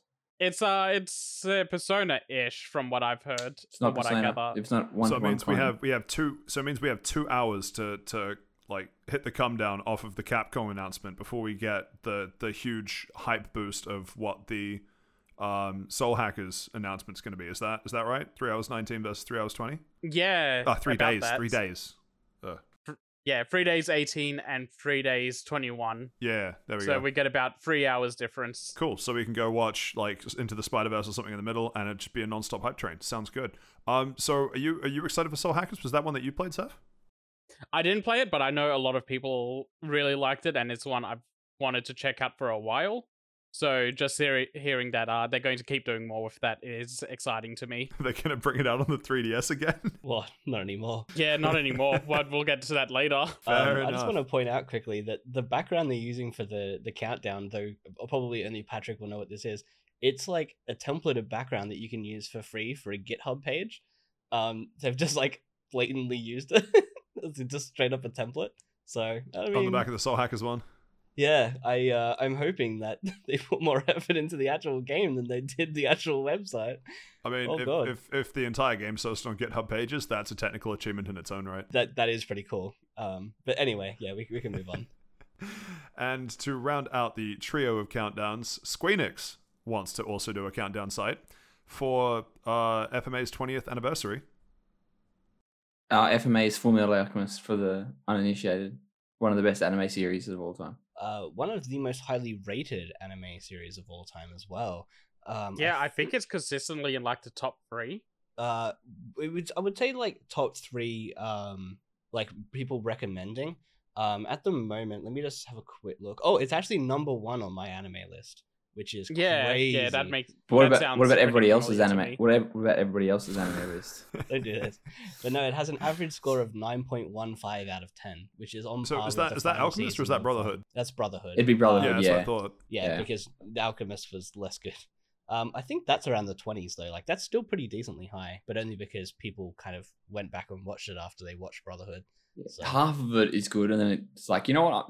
fuck yeah, I'm doing my own thing, and it's like, I don't get it. Why'd you do it like this, man? Yeah. Because the manga wasn't finished, and so the anime studio was Yeah. just like, fuck it, let's do our We'll own make thing. up our own thing. Yeah. The only thing I want to say about this Full Metal Alchemist thing is that from the website / countdown design, Scar is in there, very live action looking. So I'm hoping it's not just gonna be another terrible live action think- anime movie. You think that's the live action? It looks kind of CG It looks to me. kind of CG, but it looks like the kind of CG that they do for like, you know, this is going to be a fight scene in a terrible anime live action. Yeah, movies kind of like the arm CG. definitely is real. Like the hood behind it and the face looks CG. So Yeah, I mean, maybe they'll just give it the Cowboy Bebop treatment. please no. God, no. they're gonna go cancel it. Good, how good? Yeah. We've won.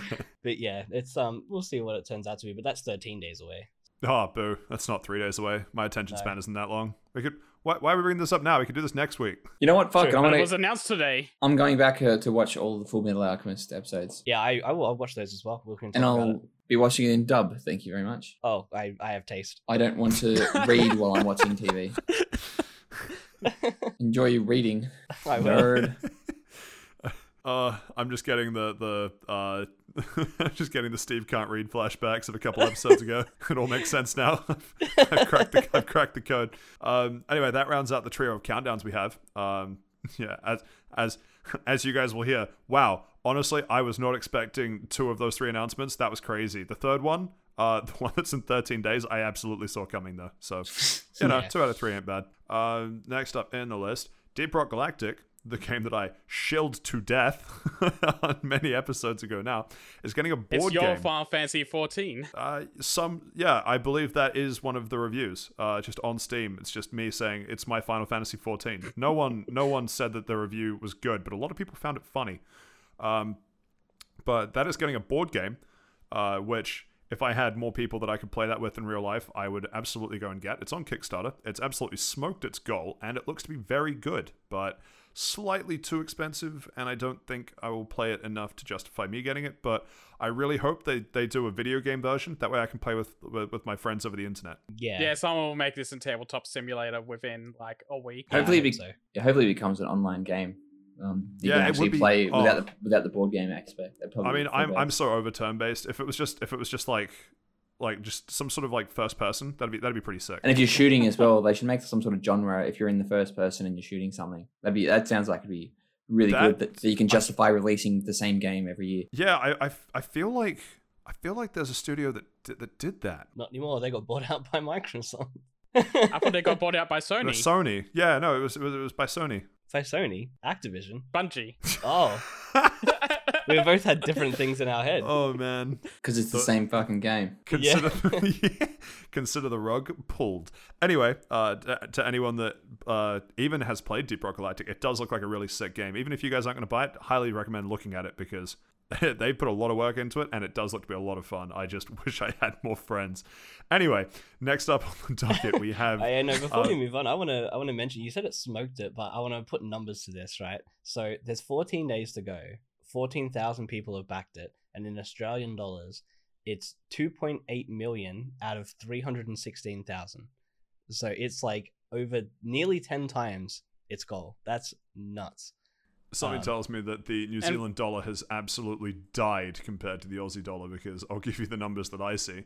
The numbers that I see is that 14 days to go, so 2-hour time difference, take it or leave it. 14,000 people, which is probably slightly more than Australians given that you guys are so short. But numbers wise, we have of the NZ dollary dues, $339,950, and it's made $3,057,149. Damn. Oh wow, you boys cracked into the 3 millions already. Yeah, no, we're Those 2 hours made a nothing difference. but Warcraft money and Venezuelan V-Bucks for New Zealand. How are people going to paint their figurines now? Yeah. Anyway, we can move on. Yeah, no, you're right though. It has smoked the goal. It has smoked the goal, and yeah, you were right to put numbers to it because I've never seen a board game crack multiple millions like that, but I also don't really look at board games on Kickstarter. Anyway, moving on. I'll be honest we with you, have- fellas. I'm going down the Kickstarter rabbit hole now. There's a bunch of stuff that looks cool that never will get funded. But anyway, sorry. Yeah. No. I need to. What looked cool? What looked cool? Show the group. So there's this thing called Kaibo Flex. It's the next generation of bone conducting headphones. Oh, It's such a made gimmick. over 1,000% of its goal. Like its original goal was about 7,000 Australian, and it's currently at 603,000. That's such a scam. You want the latest bone conducting headphones, and they think they can do it for 7K? That's a scam. yeah. That is that's a so massively What like the this game. fuck? So so if you pledge $80, if you pledge $80, you get a pair of them. But when they're released, they're going to retail for 119. Okay. And how many of these are you planning on leaving at the beach? Well, part of that's funny, I- man. I can't get into my house anymore. I'm still fucking waiting for that fucking swipe key. Landlords and real estate agents will be the first on the chopping blocks when the revolution comes. I'm just amazed that technology has advanced to the point where I could go and sell a pre-owned Toyota Corolla and single-handedly fund the latest bone conducting headphone technology. Good thing you drive a Prius. That's what I made fun don't. of Patrick I for don't. You driving a take that Prius. back. I don't drive a Prius. There's nothing wrong with a It's Prius. on It's the good for the internet now. environment. Look, wake me up when they start making actual codecs from Metal Gear Solid. Metal Gear. I'll wake you up when September ends. Anyway, God, that was even worse. I know. I had to say it because Steven Steve comment. can't have all of the terrible jokes. Yeah, Steve take, honorly. we Next move up on? on the list, though, Charlie returning to the Martin. actual. Shut up. Returning to the actual news docket. Warhammer Total War. Actually, what is the full title for this? So Total it's War Warhammer Total 3? War Warhammer 3, yeah. Yeah. So that came out today. Not really too much to say other than that it's Warhammer, right? It's Total War. So if you've played a Total War game, you know what to expect. If you played a Total War Warhammer game, you definitely know what to expect. It's out on Game Pass now, day one, and yeah, everywhere else if you want to buy it. Game Is it Pass still- is the winners, baby. Still Warhammer Fantasy?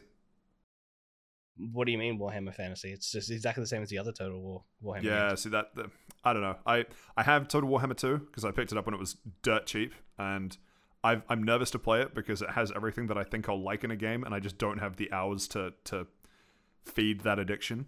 But should the day ever come where they do Total Warhammer with Warhammer 40k as opposed to Warhammer Fantasy, Oh, I get I'll you be now. in day one. Yeah, no, it's Warhammer Fantasy, not 40k. yeah, that's okay. You know, everyone makes mistakes. Next up on the list, though. I don't think I'm going to get these bone conducting headphones. It's got like a wireless charger thing that sits on your desk. It doesn't look good, fellas. I think I'm going to close that tab. Bone Bros, we lost. It's 7K. I love how for like a solid minute you're like, oh, the boys are gonna love this. We've got a hover pen here if you want. Anyway, sorry, no, continue on. I'm going to close Kickstarter. See you later, Kickstarter. YouTube's been serving me ads for the hover pen. I have got no idea why I'd ever want a pen that can float on the desk, but Do you know how I've cool never that even is seen when you that. work? Sounds kind of cool. When you're working from home and no one can see you and it's just floating there. That's awesome. Let me just sign this really important document that I have at home rather than on an email Picks like a up pen regular out person. of the air. No, that's yeah, sick. yeah. Hover pen. Hoverboard when. Actually, I Second take that week I back. bring If it up in a Hoverpen row. would like to sponsor this podcast, let us know. We're open to chat. I don't think they're sponsoring anything since they're asking for money too. Go spend money to make money. I will also take some bone conducting headphones. No, it's all about. We'll It's all send you about the Bose ones. we'll pay them an exposure. However many backers they have, we'll give them an extra couple. And if you want next more up- They exposure, give us I'll 7k. I'll expose myself as well. I'm pretty sure they would sponsor us for you not to do that, Steve. Anyway, next I'll up take on it. the news doc, though. Seth, this was something that you wanted to mention last week, but it slipped out. You got a second chance, last chance redemption here. Tell us what it is. Chocobo GP has cemented itself as a game I will not play because for some reason they thought it was a good idea to put a paid battle pass into the game that runs on a seasonally ticket, and they're locking Cloud as a playable character behind the paid version of the season pass. Does it have rollback netcode at least? I don't think racing games run on rollback actually. Sounds even worse. Can you buy like the old tracks would for they like run on $25? Rollback would just I'm be- sorry, I heard two things there, and I need you guys to repeat it one at a time so I can hear what happened. Mine's a dumb so comment, so I'll go first. Oh. I'll go first. If I get Nintendo Switch Online, do I get Cloud? No. You get cloud Should saving, you? but that's different. Yeah, you get Cloud saving. Yeah, I was gonna say the same thing. So I can save Cloud, but I can't play as Cloud. Awesome. But my comment was, can you pay like $25 to get all the old tracks? In waves, going to 2023, asking for a friend. See, this is just making me want to go back to the Mario Kart talk from last week. Oh no, I'm asleep. Which is why I forgot. Which is why I forgot to talk about this last week, because Mario Kart just dominated everything, and that's an actual good game. Which actually sucks, because this game does look pretty fun, and it's got some good ideas, like a 64-player online tournament brackets that you can do. But that's never going to fill up, because I doubt it's going to get that many players. And now this battle pass system is just making it even more dire. Oh well, that's a shame. We'll have to see if your premonition about it is right. Next up on the list, some Destiny news. They have a habit of vaulting content, and it seems like they're vaulting even more content. Someone want to tell us about this one? Yeah, I will. I think I've probably played the most Destiny here. You mean you've played Destiny here? Probably. I played a little bit of Destiny and Destiny 2. I played the but not beta of too the first much. one in like 2015. Oh, actually, no, it was in like 2013, I think. Fucking no, it was a while ago. Destiny 2 is Not even definitely a better alpha. game. But yeah, so they're now vaulting the expansion for Forsaken, which actually I don't think is that old, to be honest with you.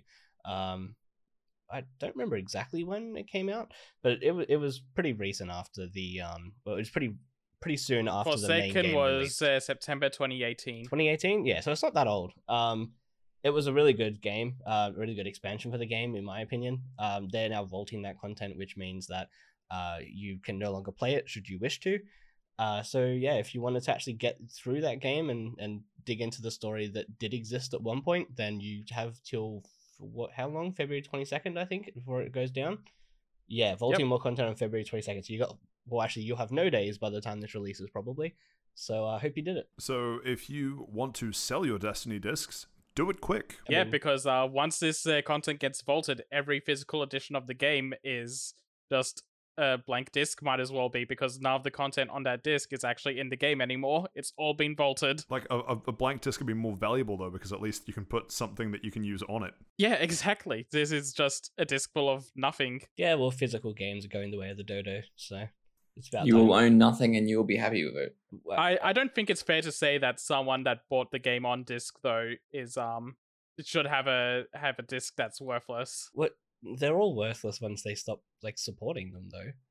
Look at like the Game Boy packs. Like the batteries die in them, you lose your save files. They're useless. Like everything's built with an expiry date. You can replace the battery packs in Game Boy games, so and Just emulate Game Boy this games. is- Okay, and when This the is hardware just- dies, like they're all worthless. They're a form of media. They're entertainment. They don't have any value apart from what you put on them, and that, Wow. that can Right, exist Josh in a digital take. format. Well, it really is, because literally everyone I see that has seen this news has absolutely hated it. I think it's a good thing, because I've played just so many MMOs where, like Final Fantasy, it'll take months for you to catch up to people, and it's just that's a grind, and people don't want to do that. So if you want to actually have your game maintain and be fresh, for the most part, you need an influx of new players to replace the ones leaving. And if they're going through years and years of content and potentially never getting to where all of the actual content is at the end of the game, then they're not going to enjoy it. So That's if this fine, was a but that different doesn't game, like not an I MMO, get I would be annoyed. I get where you're coming from on that, but that like you're treating that situation like it's black and white, right? Like you're saying we only want new players to experience more up-to-date content. Fine, but you don't have to do that at the expense of taking away old content that people have been playing until now, right? Like any Well, no game one's playing it cartridge anymore, is the for thing. an old system that I have, like I don't know, just looking around, like any 3DS game that I haven't played since like 2012, I can go boot that shit and it will still play, right? Like it's not like I leave the cartridge for a couple of years and then go, oh man, you know what was really fun? Monster Hunter 4. I'm just gonna boot Monster Hunter 4, and you boot it and nothing happens. Like that. Well, that's shitty. So this is why I say I'd hate it if it wasn't an MMO, but being an MMO, I understand, because most of this content, especially Destiny, was made in a way that was the world is filled pretty much only by people, and a lot of the raids and the semi-dungeon stuff that you do was all based around you doing it with people, and no one does that content anymore. The only people that you'd still be doing it with are other people that are doing it for the first time. So taking it away, really, you lose very little. and you're costing the game more keeping the upkeep that they could be spending doing other things. Like live service games are never going to last forever. At the moment, things are left in a state of decay where you've got like WoW, where it's dying because they've now redone that content in a way where you can level anywhere, but no one's doing the vast majority of content. And it's just filler, and it just sits there and no one touches it, and it's just degrading. It seems waste. Like live service games in general, I think the concept of vaulting content is not a bad thing. They could do it better. I don't like the idea of vaulting. What I prefer is because Bungie's whole reason for vaulting content is they want to keep the file size of the game down, which is fair because Destiny 2 is a fuck huge game. But instead of vaulting the content, I think what they should do is let people opt in what expansions and what parts of the game they want to have installed. Like if people aren't going to be playing the multiplayer start, like the PvP part, just let people uninstall that part because it's just taking up hard drive space that they're not using. And yeah, that's one part of it, but there's still going to be dev upkeep and everything on that stuff. For the sake of not getting too far off topic, we'll leave it. But like, I don't know. I think in my opinion, what I would have really liked to see out of it is them rework that into a single player story of some kind, where it's just the storyline, and maybe they drop all of the open world planet stuff and you just do instance based missions, and then you have the story and some of the content without the multiplayer stuff. But it's too hard to do in a game like Destiny. I don't think it's worth their time for the small amount of people that will play it. But yeah, we can move on. I don't care. Is anybody planning to play Destiny? Yeah, I play Destiny well, sometimes. Not anymore, Steve. No, but like really, but like, have you played it like recently though, Josh? I played the newest expansion, but I haven't finished it. I've been meaning to go back to it because it's on Game Pass now. So Game Pass Bros. Again, man, I just cannot stop winning. I mean, it's a free game to play anyway. Right, yeah, all right, yeah, you got me there. Kinda. Grumble. Do you agree with Josh? Do you not agree with Josh? Let us know. Anyway, next up on the list, we have Sony taking a page out of Mr. Beast's book and going, let's just plant a shit ton of trees. Oh, sorry. Yeah, this is where I come in for this.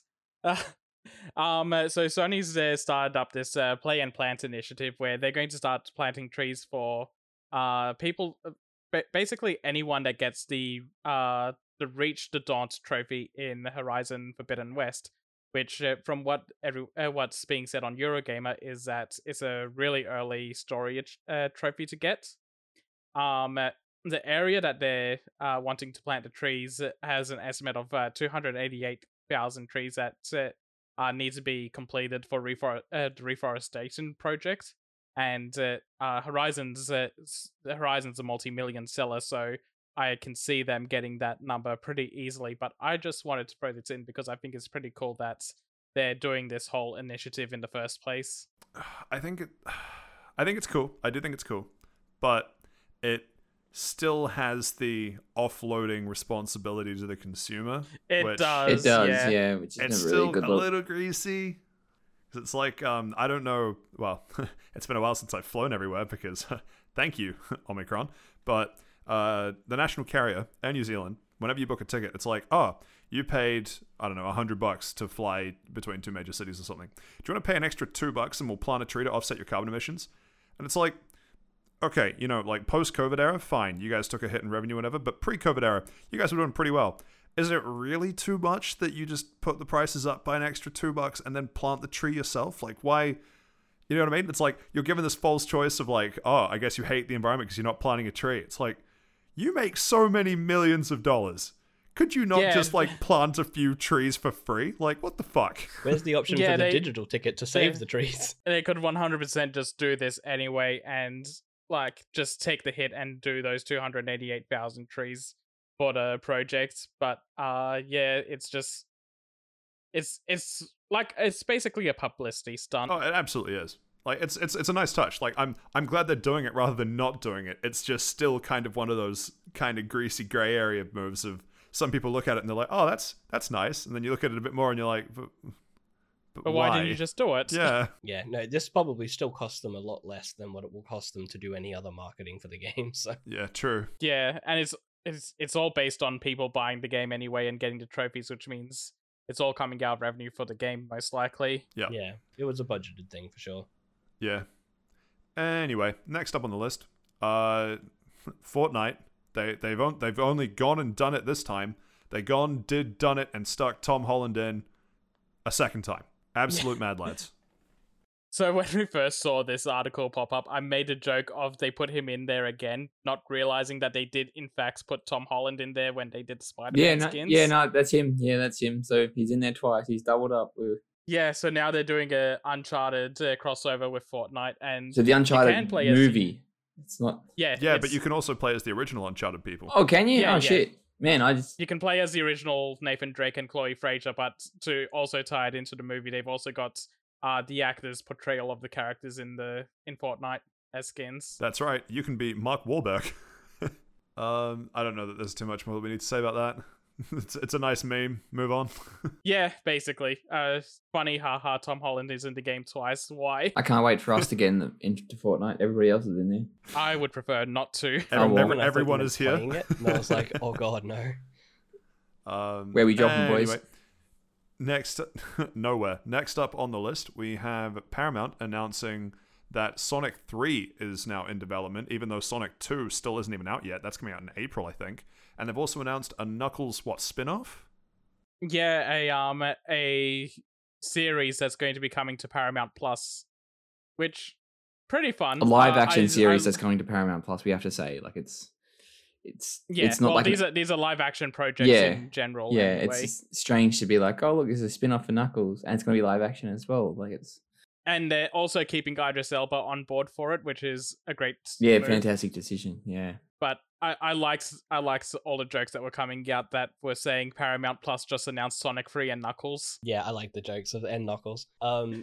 They also announced just underneath this when you open the tweet that a new Quiet Place movie is coming out, so that's cool. Look forward to that too. Yeah, this was like a full Paramount Plus thing that happened, and they announced a shitload of things here. Yeah. But I wanted to keep it kind of within our specific interests, and that was the thing that came up. Oh boy, there's a new Teenage I Mutant guess Ninja it's- Turtles movie from Seth And Rogen. Three more SpongeBob movies. Yeah, boy. Oh, also to keep it within our sphere of things that we care about, the Halo series is coming March 24 on Paramount Plus. Do we even have Paramount Plus in Australia or New Zealand? I don't think so. Which means we're just going to It's not pirate really in it. our interest. Yeah. I think we do, but I'm not sure. Sure. I don't know. I'd never looked. I pay for enough things that are subscription based. Do we think that there will be human teeth on Sonic again? Or I hope so. do we think God, they've learned their lesson? They learned their lesson the first time. I was gonna make the same joke. Like, do you reckon they'll do the old Sonic model just for a meme? Like, I reckon it'll be That'll be the Zack Snyder director's cut. Give us the that'll be original that Sonic. this year. Jeez, don't all speak at once and then stop speaking at once, man. Crazy. Anyway, next up on the list, we have a bit of an addendum to what we said last week. One of the topics that we brought up was a translated article, right? And there's now been a translated interview. Yeah, and there's now a more accurate translation. So, Seth, you want to run us through what the initial article was and what the addendum is? Yeah, so last week we said that Platinum Games was kind of shifting priority to live service games, but wanted to keep an interest in doing what they usually do. When the slight addendum to this that does make it sound better is that they're still going to continue doing what they always do, but they want to do some live service games as well because they think that's going to be the future of the industry within the next 5 years. But still expect their usual content that they do. So slight difference in tone, but it makes all the difference. Yeah. Additional instead of replacing is always good. Yeah, I think that's probably a more sensical. I remember we were all sort of a little bit confused at the idea of a fairly large directional swing off the back of what we talked about last week. Anyway, glad to know that has been fixed up. Although there is other Platinum Games news. Yeah, so a little later, there's a lot of Platinum Games news actually. A little later, the CEO of Platinum Games just came out and said that they would like to be acquired by a bigger company as long as their freedom is respected. Specifically pointing out the Microsoft and Activision Blizzard merger, where they believe that Activision Blizzard is getting a lot of their freedoms and can still do what they want, but Microsoft is just pumping money into them. and they would like a similar sort of thing where someone just pumps money into them, but they get to do their own thing. So they I want would, a I would sugar daddy. also like that. Putting my hand up that Microsoft, if you want to buy me out, I'll do it. They've already Yeah, bought it's me enough, out. Azure certs. I thought you bought into them. It can be Technically, both ways. technically, it depends how you define the concept of being owned and being so far into the Xbox fanboy system that it's the only thing you'd see these days. How many I meant more achievement points because are you bought stocks. Oh no, I meant more how they control every waking moment of my life. Yeah, Not good quite distinction there, Steve. One of those would have been horrible, and the other one would have been buying stocks. Not at the moment. Don't look at your portfolio yet, fellas. It's on the downturn. When's the Xbox fridge coming back out? It's not. It didn't release in Australia, and I was Yeah. thinking about this yesterday. Right? I looked at how much it would be to import it, and it's too much. Aren't they waiting until Temtem's a launch title for it? Yeah, my uncle that works at Temtem said that. My And then that's that's Activision that works on Microsoft. and he's also working with Final Fantasy 14 director, and that's coming to the Xbox as well. And when they release it on Xbox, they're going to discontinue it everywhere else. Are they? Oh, wait. They get- Oh, hang on. Is that the same? Are they the same group that's doing that cool new bone conducting peripheral, or is that someone else? No, that's someone else. No, that's Oh, my okay. dad, Yoko Taro. That's my uncle that works for. That's my other uncle. That's my uncle that works for Big Skeleton. Big skeleton. We don't talk about that, Uncle. Yeah, he's a bit bony. Any other platinum news to cover? Yeah, so even though Platinum is very much liking money and wants all the money they can get, they do not want NFT money. They just Eurogamer put out another article for them where they said that they don't think that NFTs have any positive impact on creators or the users in any sense. True. But they also put in a little addendum that they said that if it smells like money, Konami's going to be in there in a heartbeat, which Also true. big call out, but I appreciate it. Do you imagine just like walking up to a game studio and being like, "I'll give you a picture of an ape. Give me 50% of your company." So you know how tokens are usually fungible, right? These tokens are non-fungible. I think that's the second time you said that in this podcast. I don't think we were recording when I said it. So there are these things I called don't know, and at this cryptocurrencies, point, I'm right? too scared to check. I'll have to check, and that'll destroy me if it's in there. Did Steve already say this? Let us know. And the last bit of Platinum news that I wanted to touch on is that Babylon's Fall, the game that everyone is dogpiling on and saying that's shit. They've heard that people don't like the game, so they're doing a free demo on the PlayStation consoles around the same time that Elden Ring comes out. Oh, that'll go swimmingly. Yeah, it's going to be coming to PC as well. They're going to do a Steam demo, but that's going to be around the end of March. Is And they're Babylon's... saying, Sorry, you finish. yeah, the demo is going to just be about the beginnings of the game, so maybe the first few hours. Was it Babylon's Fall, the like last bastion of humanity in the settlement that we saw a tech demo for a couple weeks ago? Or months ago? I'm not Or sure. am I thinking of something else? The one that we talked about how it was weird that the protagonist just like drops F-bombs. And it was a lot of running. Oh, that was Forspoken, the Oh. other Square Enix game. Yes, okay. No, it sounded like just remembering what that game was, it sounded like it could be called Babylon's Fall. I wasn't sure. Yeah, it could have been. Like just the way that game looks, I could get that vibe from that Yeah. game. Anyway, anything more on Platinum Games? No, that's it. Platinum Games had a busy week of wanting money, but not too much money. Wanting to be showered in non-NFT money. I think we've all been there. Next up in the docket, we have Nintendo finally announcing what we all sort of suspected, the beginning stages of sunsetting the Wii U and 3DS, starting with the eShops. But Pokebank is going free. A little bit of good news mixed in there. Who wants to talk about this? I guess I will. Why not? So obviously, like I was saying, everything lives to die. Things get sunsetted. Very nihilistic. No. So the Wii U and 3DS shop, they've been slowly becoming less and less, I guess, functional over the years. I think at the moment you can only pay with a Nintendo voucher or a credit card, and they're taking the ability It's away. only the Nintendo voucher. I went to go put money on Pokemon Bank the other day, and thank God I didn't.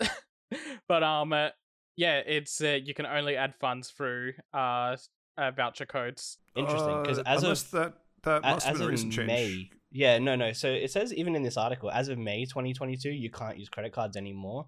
And I used a credit card late last year. Yeah, same. So- That's what I was going to say, is that you can't use credit cards on the eShop on the console, but you can use... Yeah, you can charge it cards. on the PC and then Yeah, buy it exactly. on the console. Yep. Yeah. Yeah. That's where I went wrong because I was doing it on the 3DS itself. Yeah, Yeah. you can't do Like that an idiot. anymore. We've all been there, Yeah. it's fine. How dare you assume that you could buy something on the one system that you're trying to buy it on? Yeah, so as of May 23rd, they're taking away the ability for the credit cards, and you can use the vouchers up until August 29. If you already have a voucher for the funds for the game, you can use those or the downloadable codes up until the end of March 2023. So the free to play stuff that you can download, or what they called free to play stuff to download, like the Netflix, Pokebank, all that kind of stuff. If you don't download those, I think it's March as well. Then every as soon as the late March thing hits, you cannot make any more purchases, even if it's a free thing. It's Yeah. just you're stuck with what you've already purchased. yeah, Damn. exactly. After 2023, March 2023. So that's all going away. On the bright side of that, Pokebank will be free if you have it on your console downloaded before then. Up until the point where Pokebank is decommissioned, which I imagine honestly will be very, very shortly after. So Because that's part of their push. Another year or so. Yeah, would because that's assume part of their months. push to move everything into home, right? yeah, Yeah. Mm. which they still haven't got Brilliant Diamond Shiny Pearl in there, so they're not doing very good. But yeah, so that's all going away. Sad day. I loved the 3DS, and even my Wii U I used quite a bit. There was also, as part of this, a Twitter link that you could follow that would give you very inaccurate, at least I think it's very inaccurate data of what you played on your 3DS and what you played on your Wii U. And yeah, we all got a various bits of information out of that. Do we all think it was accurate, or I think mine might have been. really? I kept seeing people say that theirs were inaccurate, so I didn't bother. I know that mine's true for 2 out of 3, so I imagine it's probably true for 3 out of 3. Yeah, Yeah, I think mine is true to an extent. I get the feeling that when I first got my 3DS, I didn't have it linked up to anything, so I might be missing some of that early stuff. I But suppose that could have been a part of it as well. I think I changed my email address in my Nintendo account about halfway through to my new one, so that could have affected it too. oh yeah. Yeah. Well, my top 3 I games got- are all Pokemon games, so I'm not really surprised, to be honest. Oh yeah, which ones? Y, Omega Ruby, and Ultra Sun. Anyone else Well, want to share? I had Omega Ruby, New Leaf, Animal Crossing, and what was the other one? Pokemon X, I think, as well. Seth? I didn't do it. Boo! Everyone, boo, Seth, boo. What were yours, Patrick? They were shocking. Anyway, You wanna give us let's the move hours on. with the title. It's not even P-Cross. It's not even the good one. I mean, yeah, P-Cross was good, but it turns out when you play a casual game over the course of many years, turns out the hours just stack up. So, according to Memories, which I think is accurate, I've played 782 hours of Pokemon Shuffle. Fucking hell. I It's don't know insane. how. I did jump into that game when I was on 3DS, and when it came out to phones, I jumped into it, and I jumped out, then I got back into it, started 2020. It's a pretty fun game. It is very fun, but like It is. towards the end of it, it's like, okay, it obviously wants me to pay money. I'm not paying money anymore. Yeah, and Yeah, that's I would definitely rather where have it just paid started like $5 stopping. or $6 like what P-Cross was and just have the game. Yeah. And then second and third, Monster Hunter 4U, which is definitely accurate with a playtime of 600 odd hours, and then Alpha Sapphire with a playtime of 600 odd hours. Are they So- are they all physical carts for you guys except for Shuffle? Yeah. Because all of mine, the download games that I have aren't in the list at all of the games that I played, including Oh, like the interesting. hundreds and hundreds Interesting. of hours of like Pokemon that I did to get my my decks up. The only game that actually showed up in there that I have a digital copy of was the free games. It wasn't anything that I actually purchased. Even like Fate and stuff didn't show up in there. Not Fate. Fire Emblem didn't show up in there, and I was like, okay, sure. So if people are thinking it's wrong, write in to tell us what you think, because I think it didn't count my digital games. I played 782 hours of Shuffle. Do I need help? Let me know. Well, You do. that's a digital game, so it must have Yeah, recorded well, that. I had the free ones as well. Like on the Wii U, it told me, because I buy like everything digital. It told me my most played thing was Netflix, which I'd never used, and it said like 40 hours. And then the physical game I had that I got with the Wii were Mario Kart 8, which is still a current game, and Smash Brothers, which were the only 2 physical games I had for the Wii U. So I don't know how to go tell you figure. this. I think a flatmate's been stealing Netflix via your Wii U. It could have been my family or something, but yeah, maybe. Anyway, and finally on the docket for this week, we might have been sad about Nintendo, but boy, can we be happy about Walt Disney moving into housing. Because they don't. Walt Disney's getting the last laugh in his grave. Epcot is finally happening. I thought this was a shitpost. I really did. Yeah, I wanted it to be a shitpost. It would have been such a good shitpost too. But So- no, apparently it's real. We've We got to live with Disneyland. Yeah. We've got a link to a YouTube article here, right? But I want to point out an article that I saw from The Verge, and they wrote the title. First of all, explain what it is, Josh. Explain So, what this is. I want to do the title first because Okay, the title. Do the title, is but we funny. should probably So- tell people what this is. We will. So the article from The Verge is titled "Disney is developing planned communities for fans who never want to leave its clutches." Then underneath as a subheading, "Live, breathe in brackets and die?" Disney. Excellent headline. All right, and that pretty much sums up what it is. Yeah.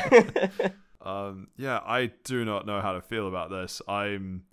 There are so many bad things that come to mind with this sort of idea. So Disneyland There was has a reason this didn't take off when Walt was trying back in the 60s, 70s. I love how you just Yeah. called him Walt like he was an old friend. my Uncle Walt, Well, I can't call him Disney. Mr. Call him Disney. anti-Semitic. Heyo. Just don't call him late for dinner. Oh, there it is.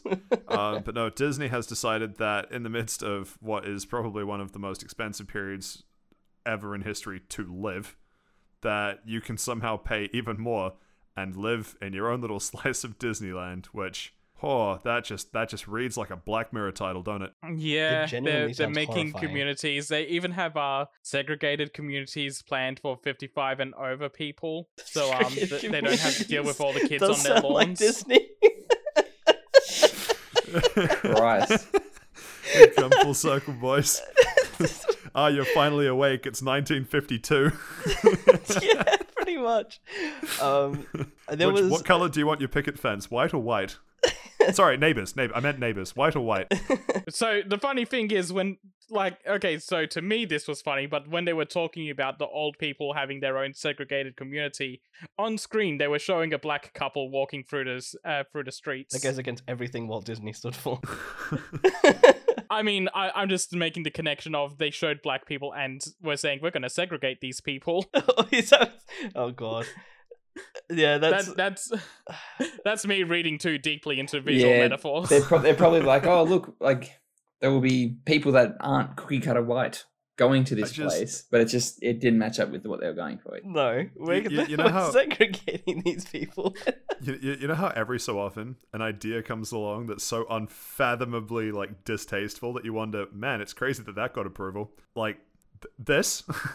This is that, yeah. This. I don't understand what's going through their heads other than money.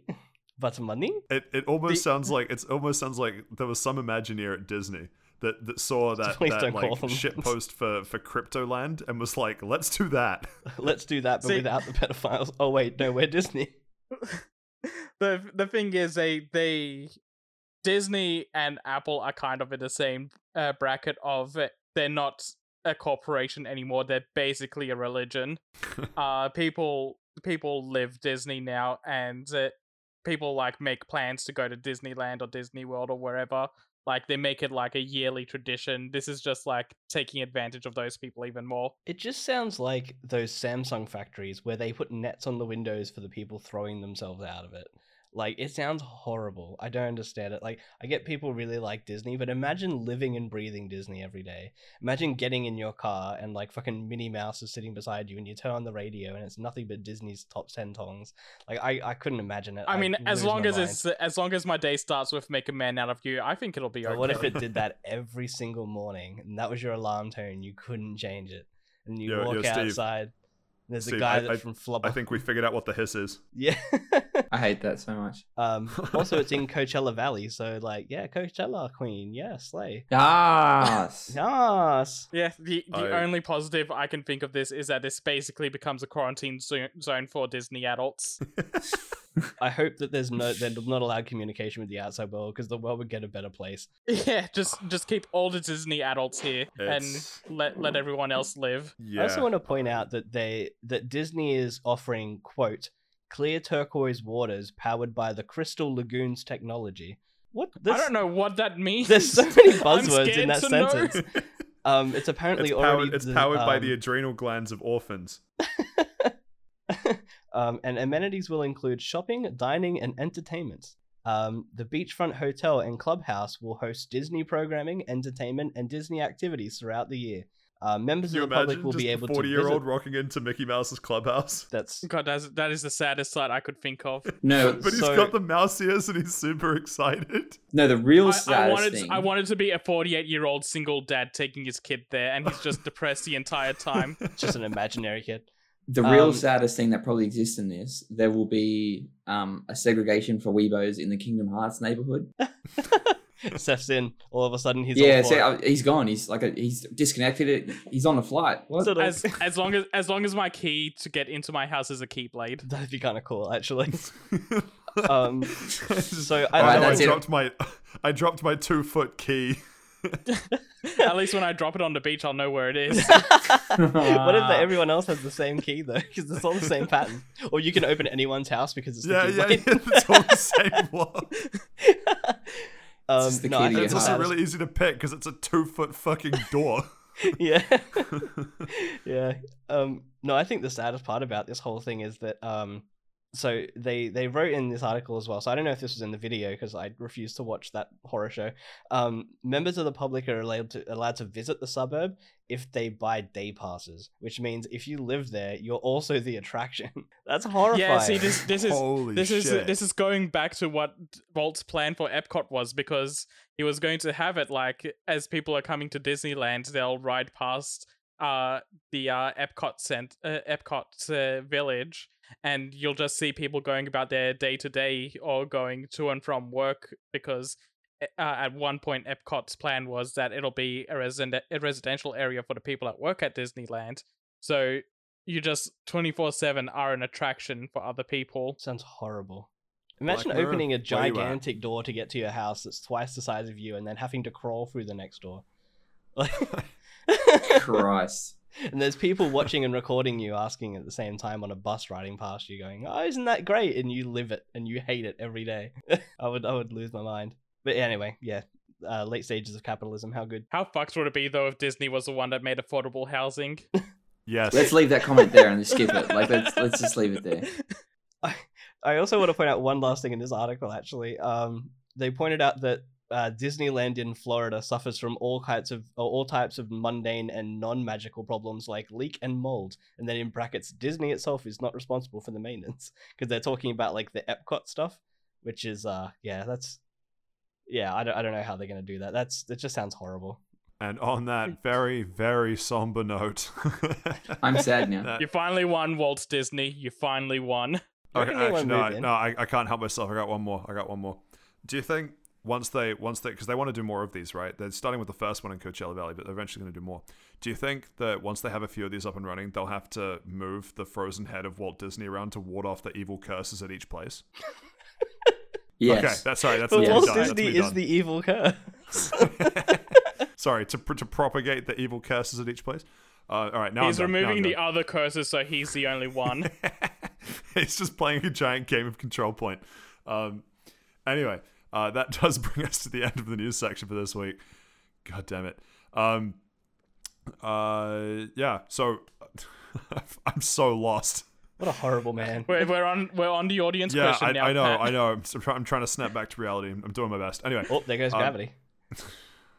Anyway, that does bring us to the end of the news section for this week. And so now we have an audience question. Tom writes in. He asks a very simple question. He is a simple man Would you looking for lose a it? simple answer. No. Is Sorry. cereal- Come on. Is cereal a soup?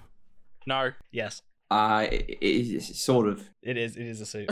It's absolutely is My- not. Wow, you have the full spectrum there. Okay, Seth, your argument that it is not a soup.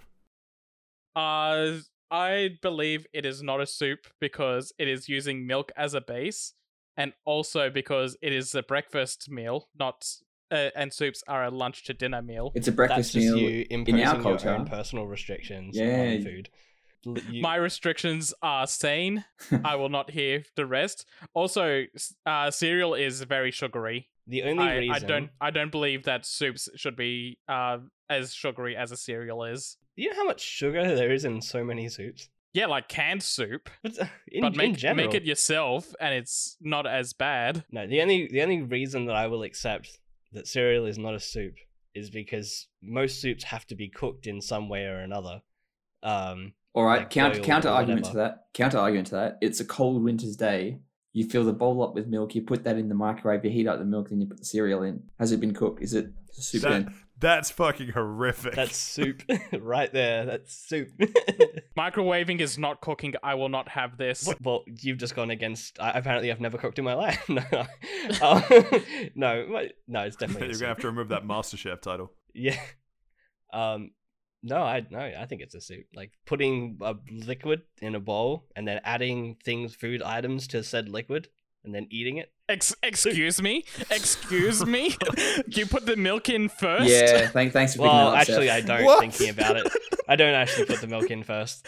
That would be psychotic. I put the food items in, and then I add See, the- you're even doing the soup process backwards. That's just, I mean, yeah. So No, you put you're not the milk doing in the soup first. That would be process psychotic. But backwards. calling cereal soup, no, that's fine. What the hell? What's wrong with you? I got so into that by accident that I accidentally ripped out my headphones and I missed several seconds of what you said. Sorry, what did you say? It was literally just autistic screeching. You didn't miss much. I'll tell you that much. I said you even got the soup process backwards, which means it invalidates your whole argument. No, see, you can make soup because if you chop up everything, right, and you put it in the pot, and then you add the broth and stuff like that to make the soup and the vegetable stock, whatever. So you can do it that way. Okay, so all right. Thank you for that, Steve. You're in the middle. Why so are you in the pick a side? okay, Dick. no, I'm always going to be sitting on the fence. So it's sort of like Schrodinger's soup. So while there is stuff, Oh boy, here we go. while there is stuff, Soup is floating- actually an RPG. Wait, Steve, before you describe, please tell me you have a blackboard and some chalk behind you, and you're just drawing out like some sort of diagram. No, I've got Who's like a the YouTube guy corkboard. that does all the whiteboard stuff and keeps pointing to it? The professor someone? I don't know what you're talking Oh, about. I've just got a no, corkboard. no one's gonna get Oh, that Twitch guy. Professor Lando? Professor Yeah. Lando. He's just Professor Yeah. Landoing it. I've no idea who that is. I need to finish watching his video about MILFs. I So reckon anyway, that's really before we go down that rabbit hole, Yeah. so a cereal is a soup only when it's got stuff floating in it. Like for example, if you've got Nesquik cereal, while the Nesquik cereal is in it, that is a soup. But then when you eat all the Nesquik cereal and you've just got the soup, the milk The left, soup left. yeah, the soup left, the liquid left, it becomes a broth, which you could then pour in a glass. And once it's in a glass, it's a chalky milk. But in a bowl, it is still a broth. Okay, so what about... Alright, I think I this is the hate- most psychotic explanation we've heard. I hate every part of that description. Yeah, me too. I think... I'm glad we all agree. What it's about true, but they hate it milk because they itself? expect the truth. Is milk I love itself how- a soup? I love how Steve's just like, I'm in the middle, and he pisses off both sides. Wait, we didn't get Damn your side, Patrick. centrist. We didn't get your side. Where do you sit on this? So, Are you in the middle or are you soup no, boy? no, it's absolutely not a soup. But so I'm on Seth's side for this, but I disagree with Seth's reasoning. So I'm Understandable. Have a nice day. I'm the self-hating non-soup guy because I think you can in fact find soups that have a primary milk base. And I don't remember what your other condition was, but I don't think that rules it out being a soup. My argument is that words are just like common, like what words are just groups of sounds that we've agreed have a meaning, right? Because things change over time. Where's he So- going with this? So no. So the point is, if I was to go to anyone that understood what the word soup was, I think what I'm asking for when I say I would like a soup or I would like soup, and what they give me, I would be shocked if what they gave me was a bowl of cereal. because I think there's a common ground understanding that regardless of whatever like technical definition of soup you want, if I say think about soup, everyone thinks about like, I don't know, tomato soup, pumpkin soup, some sort of savory, hearty, winter defeating soup, right? People generally don't think of a bowl of cereal first, even if it technically could be.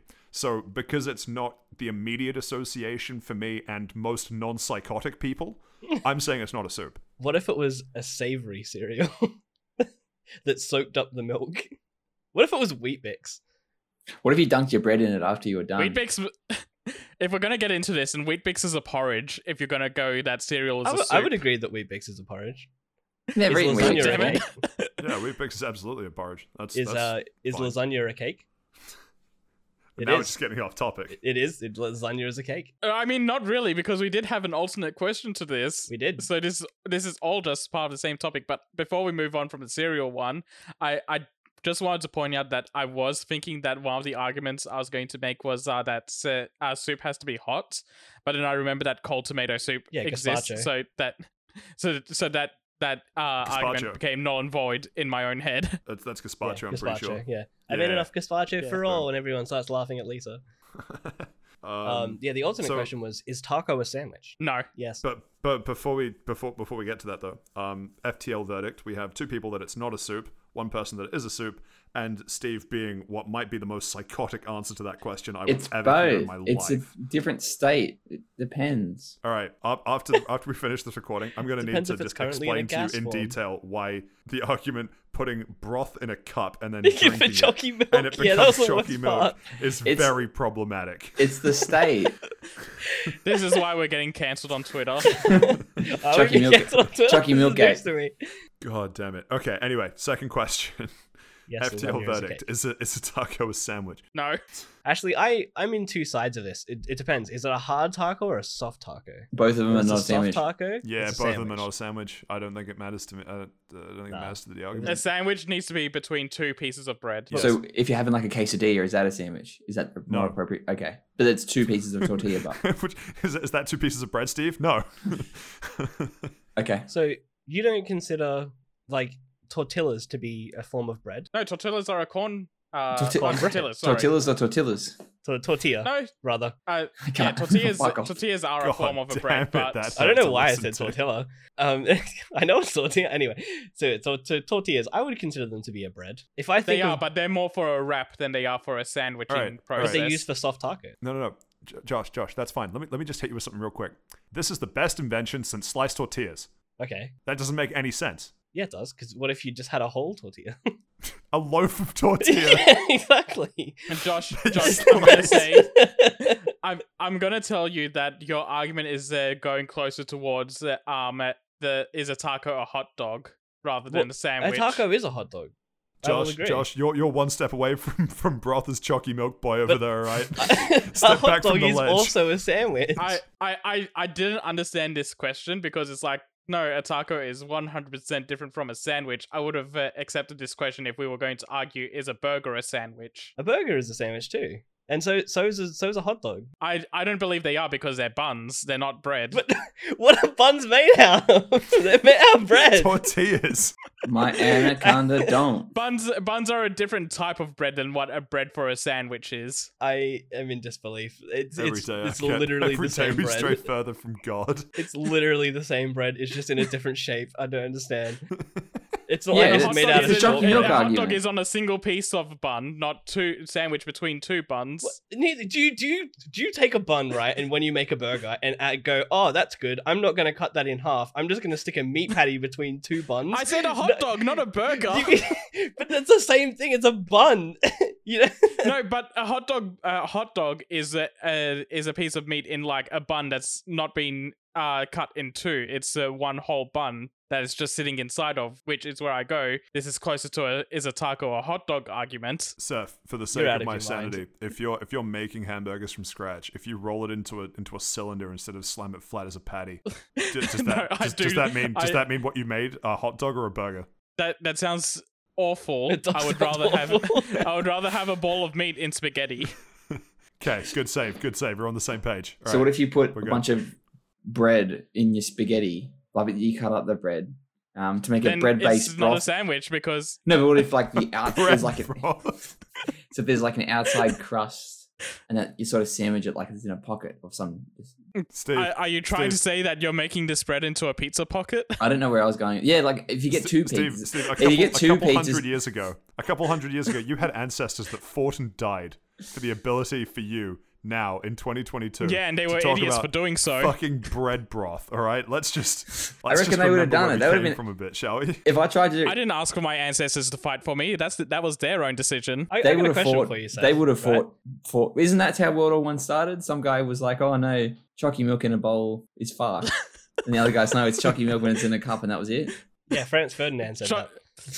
Chalky milk in a bowl is what happens when we have Cocoa Pops, which is fantastic. Yeah, which is the It's just leftover like a chocolate That's milkshake, awful. only crunchy. because it's the leftover broth, and if you pour that into a glass, Pat, I'm going to censor that because we're not being sponsored by them. Only crunchy. So That's I also have a- getting bleeped. Good job.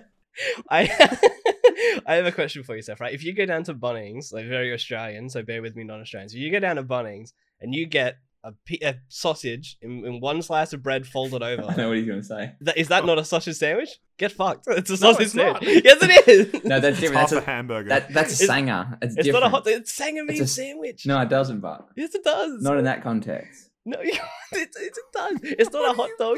mean? It's And just. I think some Bunnings also do 2 pieces of bread, so you do get a sandwich The option. fuck is Like- sausage? That'd be the worst sandwich. It'd be like.